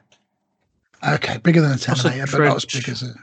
Yeah. Dreadnought's Oh, on yeah, 60 so it mil. won't it? Yes. yeah. Okay. But, Very good. Yeah. They're not slouches. They're pretty cool, but that's will the you only know that's on Ruinstorm. What will you know that's on a 50mm base? Not a lot. Centurions from 40k. Oh, from old 40k. Yes. Yeah, Centurions. Yeah, Okay. Old 40k. it still exists. You know. Not in my mind, Hey, it doesn't. That old game. Do the other one. To me. One where you use blast templates. So yeah, so they were very cool. I think the thing with these, a lot of people were like, well, they're a bit too corny. That's corn. With The a K. Yeah, with a K. Yeah. for me personally, I think I said it there. I think you could do these in terms of a paint scheme that matches any demon except Nurgle. Yes. They're a bit too clean for Nurgle, but you could do stuff with other models that Forge World sell to do the same brutes for Nurgle. For example, you could do the Pox Toad things. Do you That's reckon what I would do. that's going to be competing with plastic range stuff, right? Is there a comparable model in the Nope. AOS? No, there isn't. Okay, There isn't. And what is really interesting is these models do not have rules for 40k or Sigma. These they're are purely heresy only? Yeah. And weirdly, Okay. the only Ruinstorm release we had. But I Yes. guess is it? Do you think that is because it's the only gap that isn't currently serviced by plastic? no. There are lots of models that aren't currently served by plastic. Okay, fair There enough. are lots of models that can't. There simply isn't a comparable. Yeah, they are plastic. cool looking things like. Okay, fair enough. Cool. We got the Graham's. One of the highlights of Graham's year was the Kazegan Assault Speeder. Bloody hell! Graham's Just when the- nightmare insofar as being a speeder that's We definitely missed some bigger. releases here. Have we? Yeah. Like what? Well, we sorry, just looking at it, looking at what's coming up ahead, we've missed out what they go on. Excuse me. What they go on? Yeah, as in the night that they attach Oh, I to. see. Right, I just went. Oh, I the see. I thought about the assault speeder. it goes on. No. So it goes on something else, like Thunderhawk or something. No. Okay. Yes. Okay. Yeah, so at some point Graham has missed stuff out. It wasn't Chris. Chris. He can't take responsibility. Look, we did this in about 2 minutes before the blooming show started. What do you This is expect? fair enough. Yeah, At some point in the year, we Look. got something that's coming up next. We this was going to be a 20-minute show before me and Graham decided that We only had a bit of time. We might as well make the most of it. Yeah. and dragged Michael along for the ride for that. Yeah. So that was the kids again, which is very nice. I've probably got that enunciation wrong, and I'm sure I know a gentleman that will pull me up on it with some sort of humorous meme, as he likes to do. I can think of a couple who might do that. Yeah, well, I mean, this is a nonsense piece of kit, isn't it? Flipping ridiculous. No, it's not. It's beautiful. Like they've got enough already. what's the thing that you dislike about it the most? I mean, Outflanking. That's what I like about it the most. No, I am being somewhat playing to the crowd here. It's a cracking idea for a model as well, I think. Looks great. Keris assault cannon on it. Brilliant. Who wouldn't do that? With some normal assault cannons on the side. So hunter killer missiles, autocannons rather, autocannons and hunter killer missiles. It's a lovely thing. I will say that right up to the point that it outflanks and blows up my Arcus. Actually, that would have been too bad because I'd intercept the flipping thing before it had a chance. But I think they're great, and I think it's good that the White Scars have got their own vehicle that is unique to them as well. So tempted to do an army for them. Maybe I will. Yeah, quite possibly. So the models that Michael was leading to was at some point this year. We haven't made a note for this particular show when it was, but we got the Moriaxes, and the corresponding weapons were released this month in the Graviton Pulsar and the Moriax Conversion Beamer. Or Conversion Beam Cannon. Sorry, it has a slightly different name. Yeah. I like the Moriax. I think it's a great looking model. I haven't seen one in the wild yet. But they're Mechanicum only, aren't they? They can't be used. You can't use them in Age of Darkness, normal armies. Yeah, they are Mechanicum. No, they can be used in Knight armies as well. Yeah, I was going to say Questoris Knights. Questoris Knight armies. But they're not a compulsory troop choice. So it's like... So you'd still take a normal knight if you were going to do a knight sort of list, and these would be add-ons. But they are cool looking things. I think they look infinitely better than the 40k version, to be honest. Yeah. And so I would definitely get some of those. Again, very tempted by them.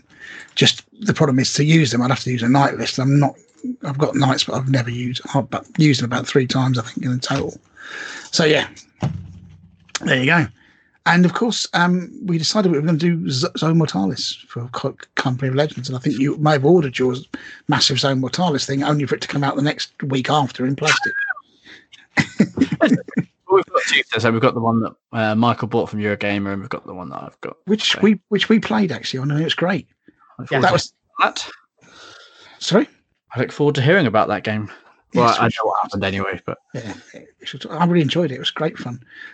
So that was October. The other thing we did was that we finally got round to. We were going to do something, weren't we? Podcast Army. Yes, I got round to podcast. Yes. Are you ever going to let this go, Graham? No, I didn't put Garrow and Loken controversy on there because I've gone past it now. Have you? Okay. Yeah. I thought you might want to bring it up, so that's why I put it on the notes. It's pointless. I know I'm right. I know that you're never going to see my point of view, and I'm just going to have to accept that. No, I'm completely wrong. 100% wrong. Couldn't be any more wrong if I tried. But it was a nice idea in paper. I'll go full gammon on this if I have to. I'm not against that. Why it doesn't work, and it doesn't work. But anyway, we've decided, I think, Michael's army was the choice, wasn't it? Or was it yours, Chris? No, I think it was mine.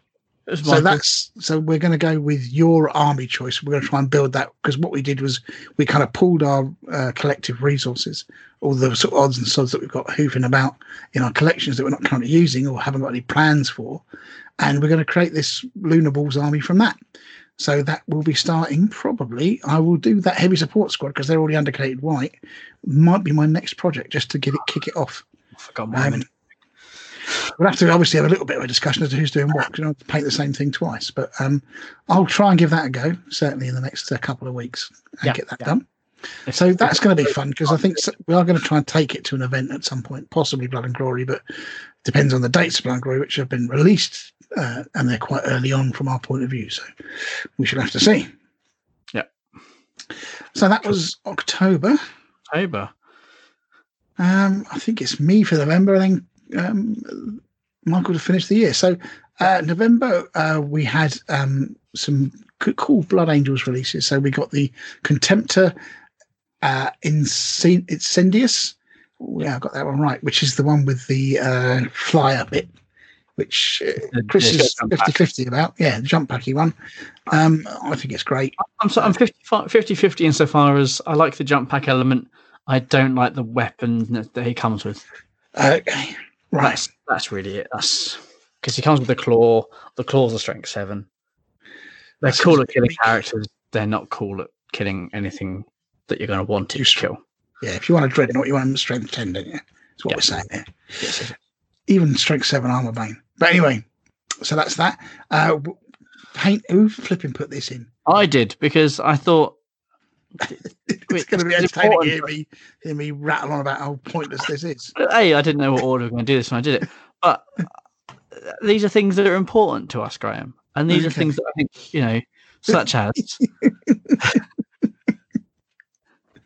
such as the Citadel colour red painting handle. Yeah, Mr. B, have you got one yet? Yes. There we go. Does it make you feel happy? Does it come with added happiness? How many of the 866 models have been on it? I'm assuming it's red, 860 of them. Not that many. I've just taken a Krieg Quartermaster off it. Okay, fair enough. So you have got a red painting handle. Goodness me, that's a lovely thing. I haven't even, and you can put them in a box of 5, no less, for 25 English pounds from Games Workshop. Box of, okay, fine. You know what? I'm fighting a losing battle here. People who use them love them. I have yet to see the point of them, to be fair. They are used. The colour spray stick, though, that I can kind of see a slight niche for. This is the thing that you've used, haven't you? Very well for me, personally. Yeah, that I can see. That I can actually see value in. And, of course, this was a monumental month in terms of releases, because somebody else who's an axe to grind, if you will, a power axe to grind, no less, from Michael's, was the fact that the oft overlooked Ultramarines did not have their own Legion Contemptor. Now, we quite facetiously said, well, just a normal Legion Contemptor is the Ultramarines Contemptor because they're that boring. They've had two. Anything else. Exactly. They've had the Relic one, they've had the normal one. I mean, they're basically the same. Yeah, so that's been a running joke up until this point, when they actually went to the effort of making one just for Michael, and he wasn't very happy with it, if I remember rightly. It's I love it. I love it. The model is great. It's just it's got a rubbish pose. Oh, yeah, I do remember it got released at Blood and Glory, wasn't it? Yes. And you sent us a message at probably 10:30, 10 o'clock, I think it was, maybe a bit earlier than that, with it on Messenger. It's like, oh, okay, he's a happy chappy. He was over the moon. Over the moon. Aside from the fact that they released it at 10 o'clock at night, when I'd just been to Warhammer World, so could have sorted out, so could have bought 2 of them that day. Instead, no, I bought 2 javelins, which I'm not complaining about. It's just, if they had released it when I'd had money, I would have had 2 of them already. And what was your main gripe about the pose? It's the feet. He doesn't like the feet. The pose is it the tufts of grass at the feet that make it look like he's wearing a slippers? A lady of ill repute slippers. Let's be quite clear here. What sort of ladies of ill repute do you know that walk around in 17 slippers? That pose for a dreadnought is just not good. I mean, I pose dreadnoughts awfully, so I can't talk. I can't pose dreadnoughts for toffee, but that pose is just not. It's just bad. Okay. In comparison, they can do better than that. All right. Well, consider them told. That's your neck. Some people are never happy. I have told them. I've told them. Told them on Facebook. Told them on Facebook. You told them straight. And of course, this month was our annual trip to Derby to attend Blood and Glory. It was our last trip to Derby to attend Blood and Glory. Yeah. Well, certainly it's our last trip to the university there, or college or wherever it is, for the Roundhouse, because they moved the event. So that was cool. Slightly less people this year, but it was in the big hall again, which we liked. Again, a very nicely and well-run event, as always. And we got to play against some cool and interesting new people, which is always good. So, yeah, good fun. Well, I think I had the Salamanders and the Solar, didn't I, in this one? Yes, I did. So, and they went really well, actually. They're a good combo. Yeah. Not bad at all. You took your Blood Angels. I took my Blood Angels. And they did okay. And Michael, did you lose 4 out of 5 games, Michael? Yes. You did. Yeah. Yes, that's correct. I did. Yes, okay. The world is right again. Yes, indeed. Everything is right in the world. And that was November. Did any of us end up with a winning average at the end of the weekend? I think I won more than I lost. I ended up flat out draw. How did you get a flat out draw? Because you drew 1. I won 2, lost 2, drew 1. Oh, nice. Very good. I think I won 3 and lost 2. I think I might have lost 2. Can't remember. I definitely lost 1. That was against Mark. Everyone lost 1, and that was against Mark. Apart from Richard Adams, who might have done the number. But yeah, I think that was it. I think everything else. I think I may have won 3 Yeah, 3, I think. I don't know. Can't remember. Don't track such things. So that was November, and good time was had by all, as always. So December, Michael, finishes off. December. Ooh, okay. Well, we did one episode in December. We still got a bit of the month to cover, so the stuff happened. So, but we'll mention some of it. Basically, we got the Sabers. Yeah, Sabers. I love these tanks. I love them. They're fantastic. They're so. I've seen one in the flesh now. They're beautiful. They're absolutely beautiful models. Love them. They are very rule of cool. That is that. They are. Their rules. They're not the most powerful unit in the world, but I love them. Yeah, I will definitely be buying some of these. I'm focusing them on the Death Guard because, as I said, I want to do the armor breakthrough for the Death Guard. But I can't see these will have a place in every army that I own. They're just really nice. I know Graham's not that enamored with them because they're quite weak sources. They are so rule of cool. You're absolutely right. They look spectacular. They're weak source as the tank's armaments go, but it's not even that's their armor value. That's what I mean. Armor, as in tank armor value. They're a bit weak source, but I just love the design of them.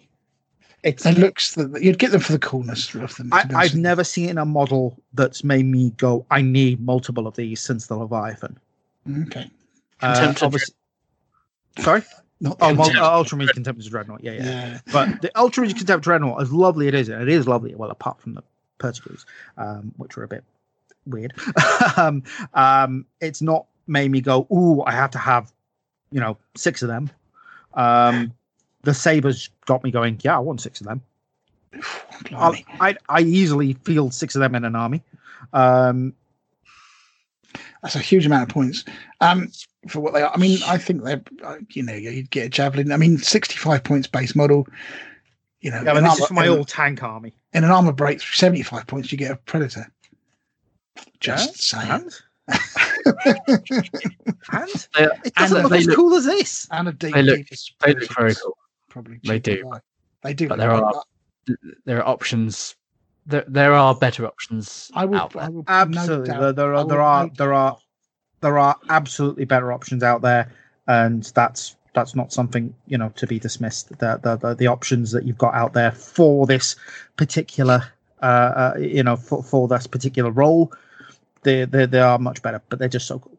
Anyway, the other thing we had coming out in December were the Dawnbreakers. Yeah, we do. We haven't spoken about them properly yet. We're not going to speak about them properly here. So to calm your mammary glands, Chris. No, frankly, I will not calm my mammary glands. Calm your mammary glands.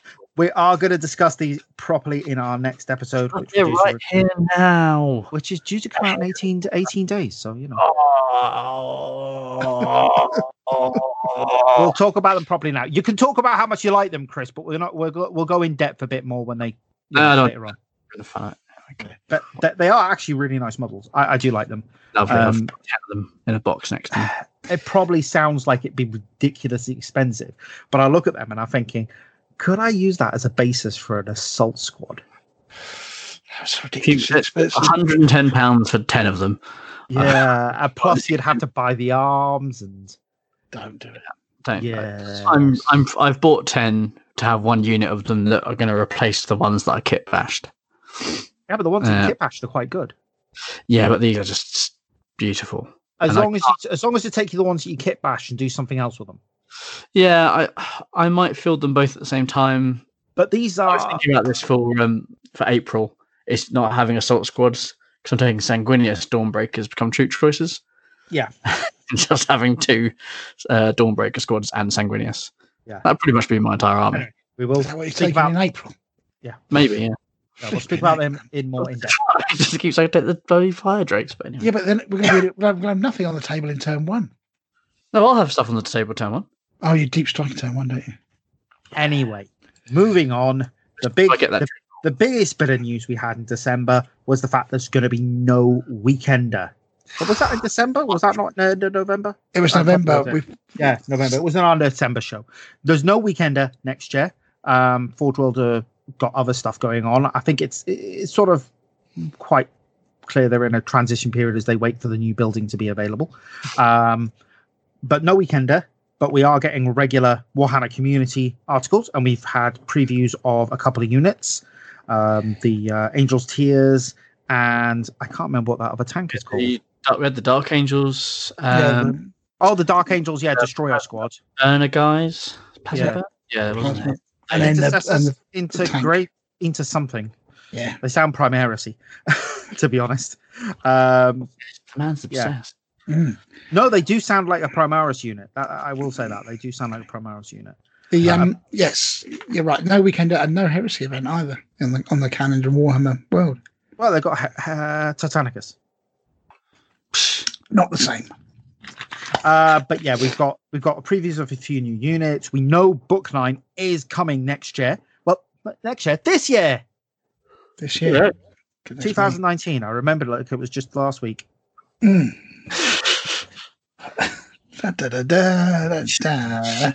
there we go. That's what you come for, ladies and gentlemen. That right there. Yeah. Next this year we will have Crusade Book 9, and all legions will have been covered in some, for the most part, and a couple twice. This is going to be Night Lords and Dark Angels. I think a lot of people are hoping for the Atramentar, which doesn't even make any sense. But what? When? Where? Atramentar, basically the Night Lords Council of Senior Officers. Some people there's sort of like a split that some people think the Atramentar are a specialist Terminator unit, but it's been said many a times by people at Forge World, no, Atramentar is just a rank. I think we can safely assume they'll get a specialist Terminator unit. Because I think so, because they want a specialist Terminator unit. Yes. Well, Terminators. Apart from Imperial Fists don't. No, we don't. But we get 3+ in one instead. Shocking. The Night Lords will get something nice, possibly a refresh of their rules. We don't know, but it'll be nice to see. I do hope they get some new units. I wonder if we'll get updated rules for Curse. Possibly, but this will be the first time that we see a Legion be featured, after a few years. I mean, because the Word Bearers were featured in book 5, not too many years after they were featured in. Was it book 3? They were in 2 or 3. 2 or 3, yeah. So it's a couple. It wasn't that many books. But it was Who? Word Bearers. I'm just trying to think. I'm trying to think who's in book 3, because the Fists are in book 3. I don't think the Fists and the Iron Warriors are in book 3. Yeah. Speaking of which, we did an episode on Imperial Fists, so now we've got a year's worth of head-to-head to see who will be triumphant in terms of the number of views. Which will become our will the Imperial Fists equal the Iron Warriors and become a highly rated show? Because that Imperial Fist show, it gets downloaded every week. Someone goes in and downloads that show. Yeah. The Iron Warriors. It's my special bot that's going off and doing that just for that very purpose. In fact, it's still, it's been how many? It's been a year and a half. I think it's been longer than that. How long have you been doing this show, Chris? 2 years? November before last. So, yeah. No, yeah, 2 years. 2 years must be. Yeah, so it's been 3 Glorious, haven't we? It's been quite some time, and it's still getting upwards of 200 downloads a month. Ridiculous. And it's like, how? Why? Pure class. Exactly, Michael. How and why? Because everything you need to know about the Iron Warriors is encapsulated in that episode. Garbage. Anyway, so that was pretty much the year. Although there are notable gaps in there, but we did put this show together on the fly. So, just our voice. That's really what it was. Yeah. To sum up, where are we compared to last year? I mean, are we happy? Are we sad? Are we meh? Yeah. So how are we happy, sad, or meh? So I'll start with that one. I'm happy, but probably not because of Forge World, if that makes any sense. So I think that the state of the local heresy scene, if this is reflected across the country, it'd be spectacular. I'm not sure it is. Has grown this year. It's much stronger this year than it was last year. So we've had a sort of 4, 5, 6 new people come in to the sort of heresy scene in the Northeast, which has been great. So we've been doing demo games and stuff. We've also so many, in fact. So that's why we've done the evening once a month at Battle Bunker, just to get everybody together. And that's been the first 2 episodes of 2 episodes, 2 evenings of that have been very successful. So there's a definite people really want to get into this hobby, I think, which is great.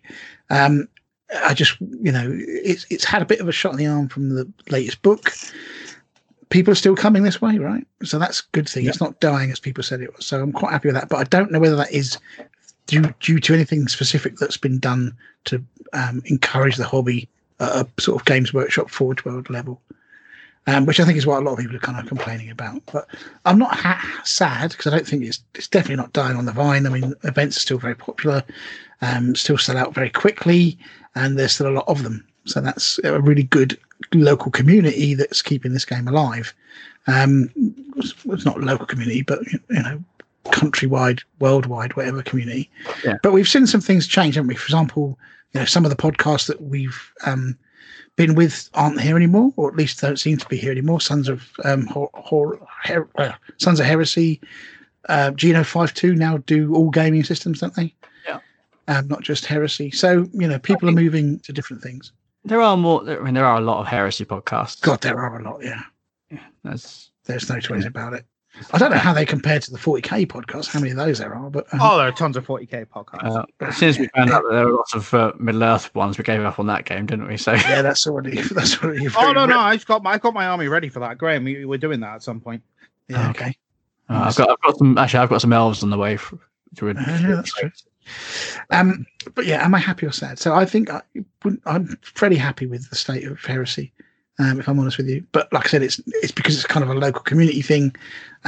Plenty of people playing, lots of interesting conversations.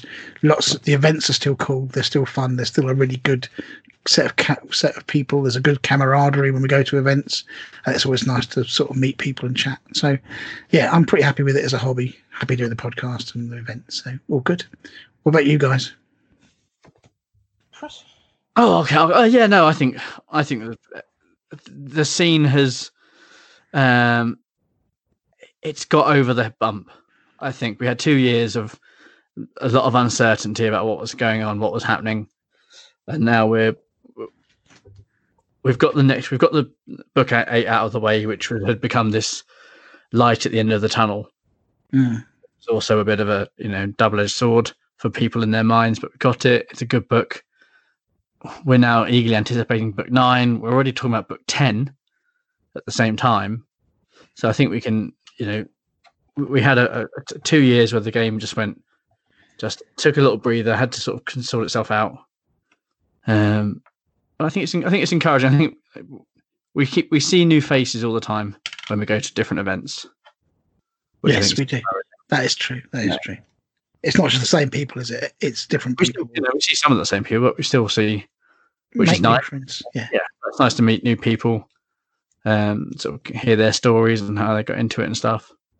But no, I think we're in a good place. I think it's going to be exciting. 2020, Dark out.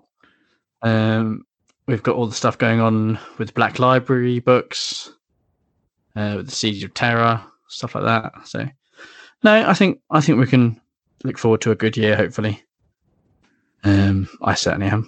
But yeah, gotcha. And yourself, Mr. B? I think if you'd asked this question 3 months ago, it would have been a little bit negative. I think I would have been a little bit negative 3 months ago. I would have thought that we're not doing so great. I would have thought that things are tapering off. It doesn't seem like GW are interested in the game, and things are not going so great.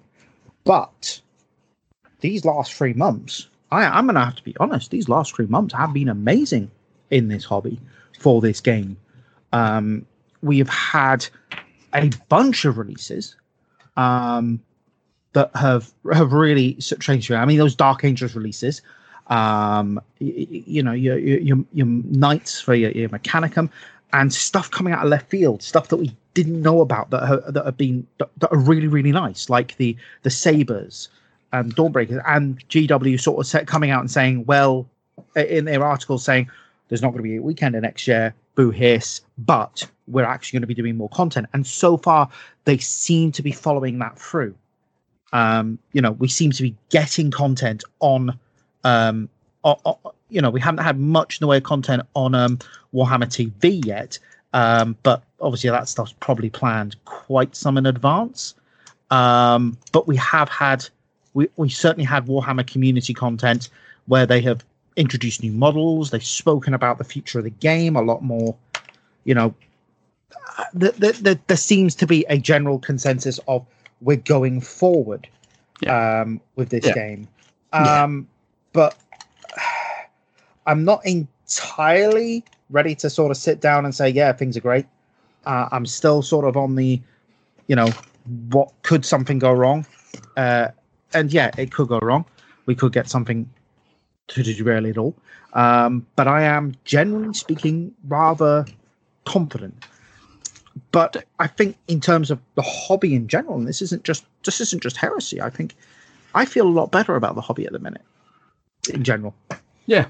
I think that it's in a better place than it was last year. I do think that. We're still in that golden age. I'll tell you what's interesting, actually, talking of sort of this year as opposed to last year.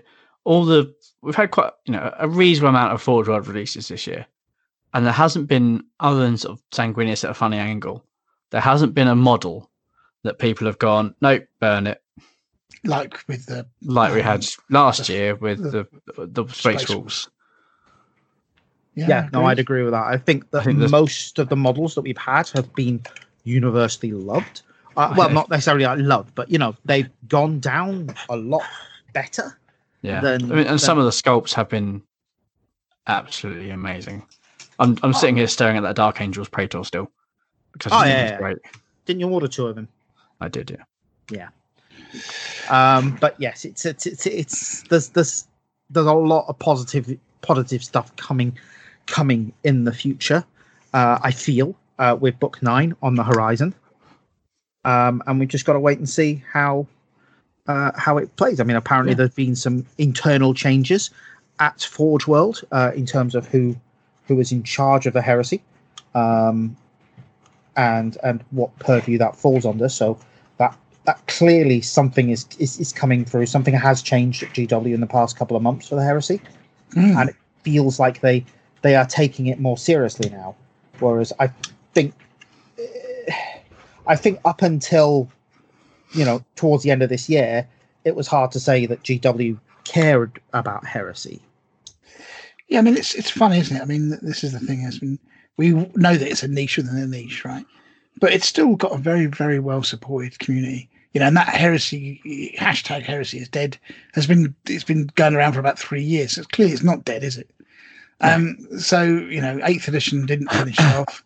And we're getting new players in. This is the main thing that always makes me laugh is that when any Forge World release comes out, so I saw a lot of it on the Dawnbreaker stuff because it's Blood Angels related to this. Release rules for this for 40k. It's like, why? Why do there need to be rules for it for 40k? Yeah. Oh, your sales will triple. Who cares? They don't care, clearly. It doesn't have a place in 40k. If they want to give them rules in 40k, I mean, I personally have no issue with that. But that's down to the 40k rules writers. Yeah, I think that's probably what they're saying. I mean, you know, it'll be interesting to see what happens next. So on that kind of subject, I suppose, but you're absolutely right. Every time anything comes out, there's always a lot of naysayers. I don't know why people get off on this stuff, but clearly they do. But, you know, we just have to kind of say, actually, do you know what? It really isn't. And a lot of people are quite, you know, quick to point out that, you know, it's got a fantastic community. It's got really well supported events across the country that run pretty much every weekend for a year. There's lots of really cool things. There's 1,001 podcasts. There's, you know, 1 million blogs. There's a billion flipping Facebook pages. So it's not anything like that. So I think that needs to stop. There are aspects of the community which aren't amazing. We shouldn't deny that. No, it's honestly. I don't- and but all communities are these days. There's always certain aspects of it, regardless, isn't it? Whatever you do. But for the most part, it is a really good community to be part of. Yeah, I think that's part of its appeal, to be honest with you, as well. People have come up to us, when we've introduced people to the games, and and said, it's very welcoming, it's very inclusive. It's, we go out of our way to encourage people to play because we have to be honest with you. We want to make people enjoy this game and understand it and get to grip with the myriad of different rules because we want to have games against cool new people. So Yeah. Anyway. Next year, so what would you want to see? What's your wish list, if you like, if you could have a magic ball and think, I hope that happens in the next 12 months? What would that be? So I'll start to give you a kickoff, I suppose. Mine would be, I want to see another FAQ. I really do. Just some of these flipping awkward grey areas just need to be gone from the rules. There's the things that keep coming up all the time and just, interpretations and just, somebody just write them properly and just put these things to bed. You know what I mean? The flipping getting out of the vehicles thing, that was one this year, wasn't it? Can you score if you're inside a vehicle? No, but then why does it have this rule that you think actually when you look at it, you could understand why people may think it is? Just clarify it one way or the other. The flipping annoyance that is the Fire Raptor and its turrets that shoot forward. Just clarify these things because they just bug the hell out of people. They cause unnecessary flipping hardship, I think. And you could just easily put them in an FAQ, take 10 minutes to say, no, it can't shoot straight at your head, or yes, it can. Yeah. Look at the rule book. Those kinds of things, it feels from on the outside like it wouldn't require a lot of effort, right? But I don't know, maybe it does. I don't know how the wheels of Games Workshop and Forge World work to actually put together an FAQ. What sort of checks and balances need to be put in place. It's not just a question of somebody banging it out in a lunchtime, is it? No, it's got to be it's got to be you gotta well think it thought out. out because you don't want someone just doing something and then it will suddenly actually that FAQ completely breaks the game, like the Ori scanner. Always kind of, yeah, absolutely. But if you think about it, Didn't okay, break the game, but it did. Heresy has had one FAQ in two FAQs. Okay, how many changes has 8th gone through in that point? And that's another thing. And that was supposed to be the blooming Different design studio. godsend to all gaming systems with 8th That's a edition. different design studio, and that's No. And that But game is designed as a living edition. So Yeah. It's not designed as a this is the be all and end all. It is designed to change. Yeah, from the ground up, it's designed to change because they don't put points in like they do in AOS as well. So it gives them a lot They more do have points in the flexibility. codexes, but they change them every. Yeah. So, but I think you're right, Mike. But it's a more stable. But we have a more stable rule set Yes. that only needs tweaks here and there. It doesn't need things. It doesn't ever need big changes.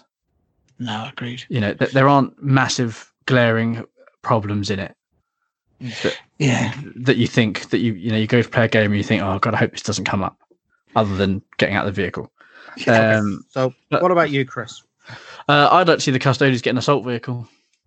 It won't happen, but I can always dream, can't I? Isn't the Orion an assault vehicle? Yes, it is, Graham. It's also 600 points and £300 to buy, and takes 6 models. So, any other questions? Yeah, right. That is a glaring oversight, isn't it? Oh, I can't. And yeah, anyway. So that'd be nice. It's not going to happen, but it'd be nice.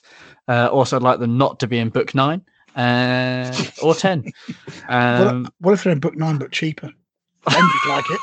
No, I wouldn't. All over it. No. All over it. Do you know what? I wouldn't, because then I'd feel sorry for the suckers that had to buy Book 8. 7 and 8. Oh, 8 and 7, 9. 8 and 9. Oh, we've got to correct the things we did wrong again. So here we go. Buy another book.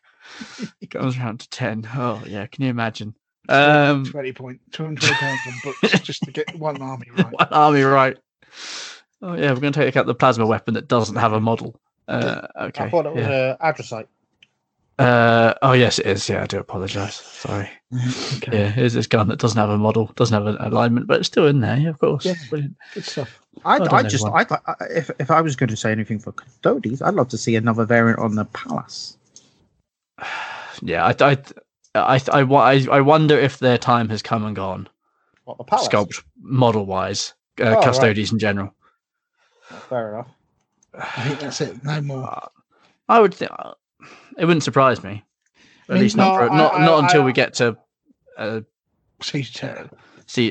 War in the No, Web. I don't think so. And the reason I don't think so is because they are very, very popular in 40k. 40k. Yeah. If they're going to but get models, they'll be designed primarily for the 40k audience, but I can't see them not giving stuff to the 30k at the same time.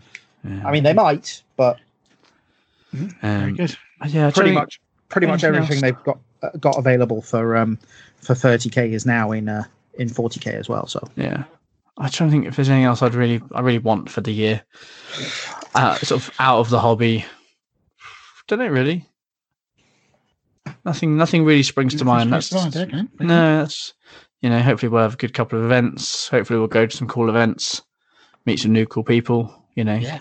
Well, that's the same. New event for us. Not going to the one in East. Yeah, we're going to one in Eastleigh, see some of the usual friends, meet some new friends hopefully. So that'd be nice. But yeah, just Very nothing good. too major. What about you, Michael? same as last year actually. Skitarii. Okay, right. They're in the fluff. They should be in the.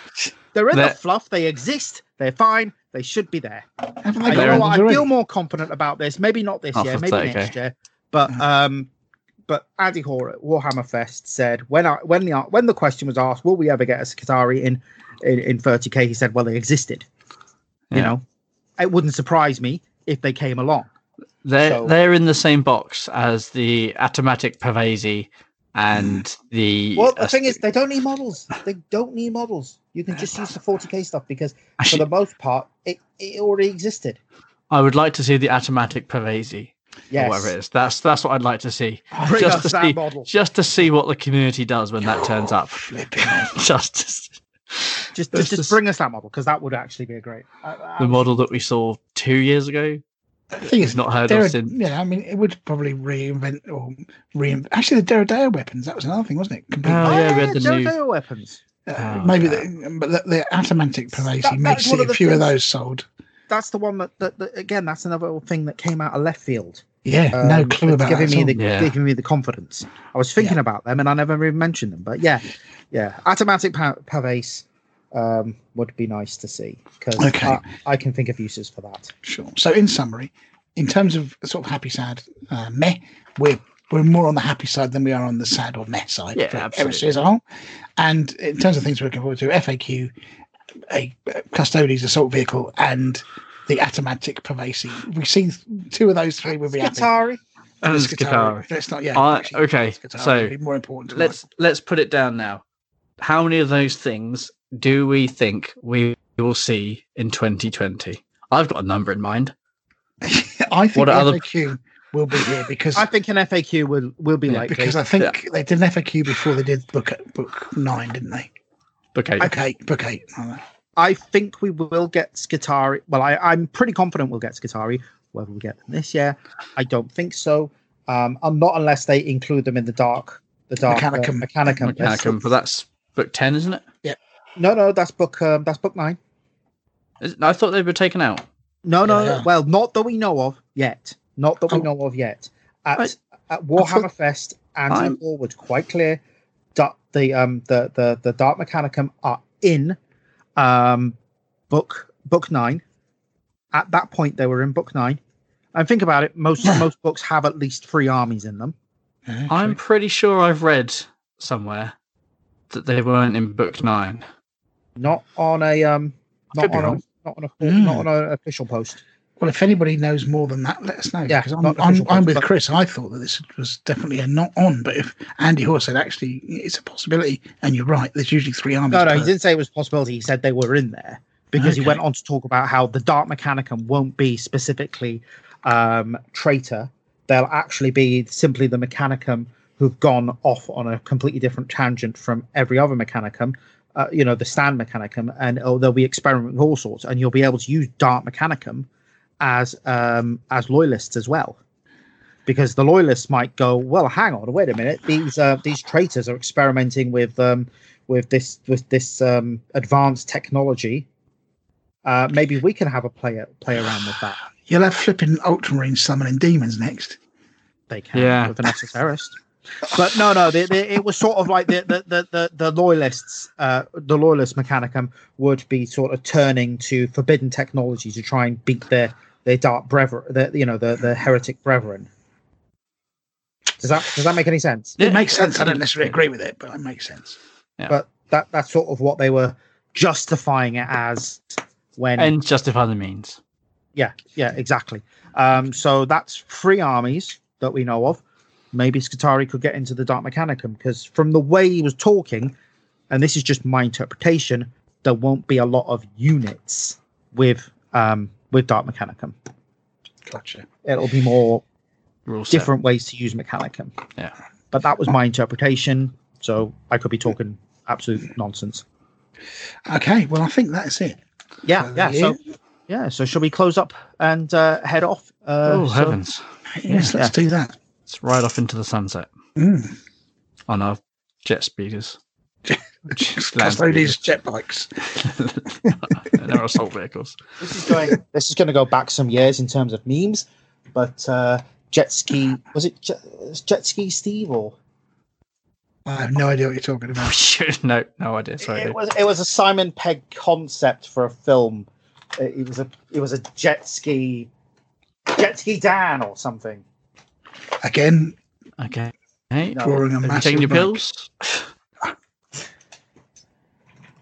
No clue.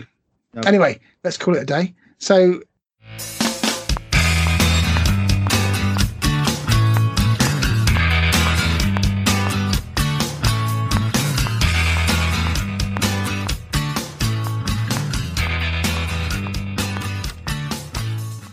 So that concludes our ramble about the last 12 months and the things we're looking forward to in the upcoming 12 months. And we didn't discuss what we want for the next decade, like everyone else seems to be doing. So maybe we'll have to do that. bring that up at some point yes. when we're in year 12 and year 12 episode 0.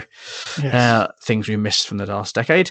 Right. So if you would like to leave us some reviews on iTunes, follow us on Facebook, Twitter, Instagram, YouTube. Links are all in the show notes. And we're always very grateful if you'd like to give our Facebook page a like. It brightens Graham's existence up immeasurably. No end. Exactly. Like a little light bulb of joy. It is. Every time I see And also, if you tell us we're doing terrible things, then feel free to email us, because that's the only way I'll accept criticism. So if you want to get in touch with us, feedback at roadtoterror. Negative. yeah.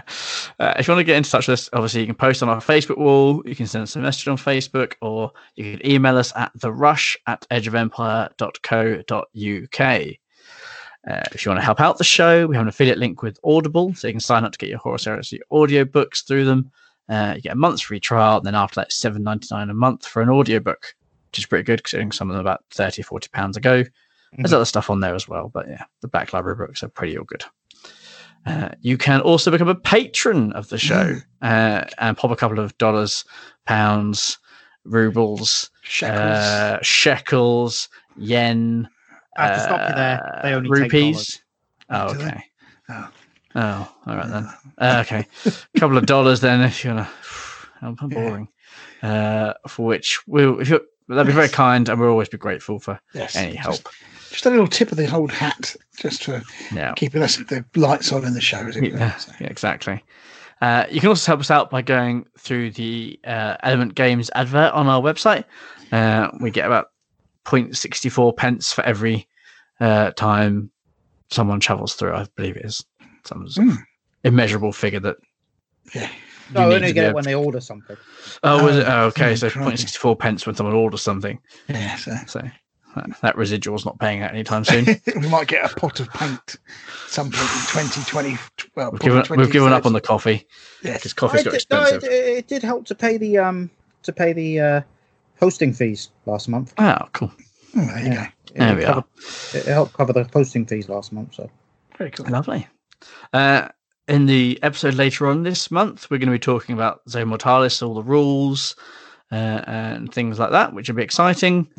So that, I suppose, brings an end to the show and the start of our 4th year. Goodness. Scary stuff. So it is. Just to reiterate that point, if you do want to get in contact with the show, please do. We would love to hear people's feedback. And if you've got any questions specifically about rules or anything like that, or that kind of shenanigans, playing the game, whatever, give us some feedback. We'd love to hear from it, and we can probably include it in the show in the future. Yeah, we are due back. We've got sort of listed provisionally recording to release on the 20th of January. I've got listed down. Cool.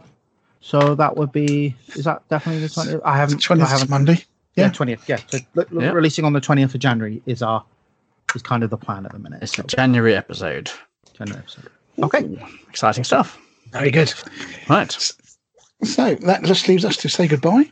And thank you all for listening. Have a great new year if you haven't had one already. And we shall see you in a few weeks. Have a great new year. We're recording this on the 2nd. Well, it could still be reveling. It's a bank holiday in Scotland.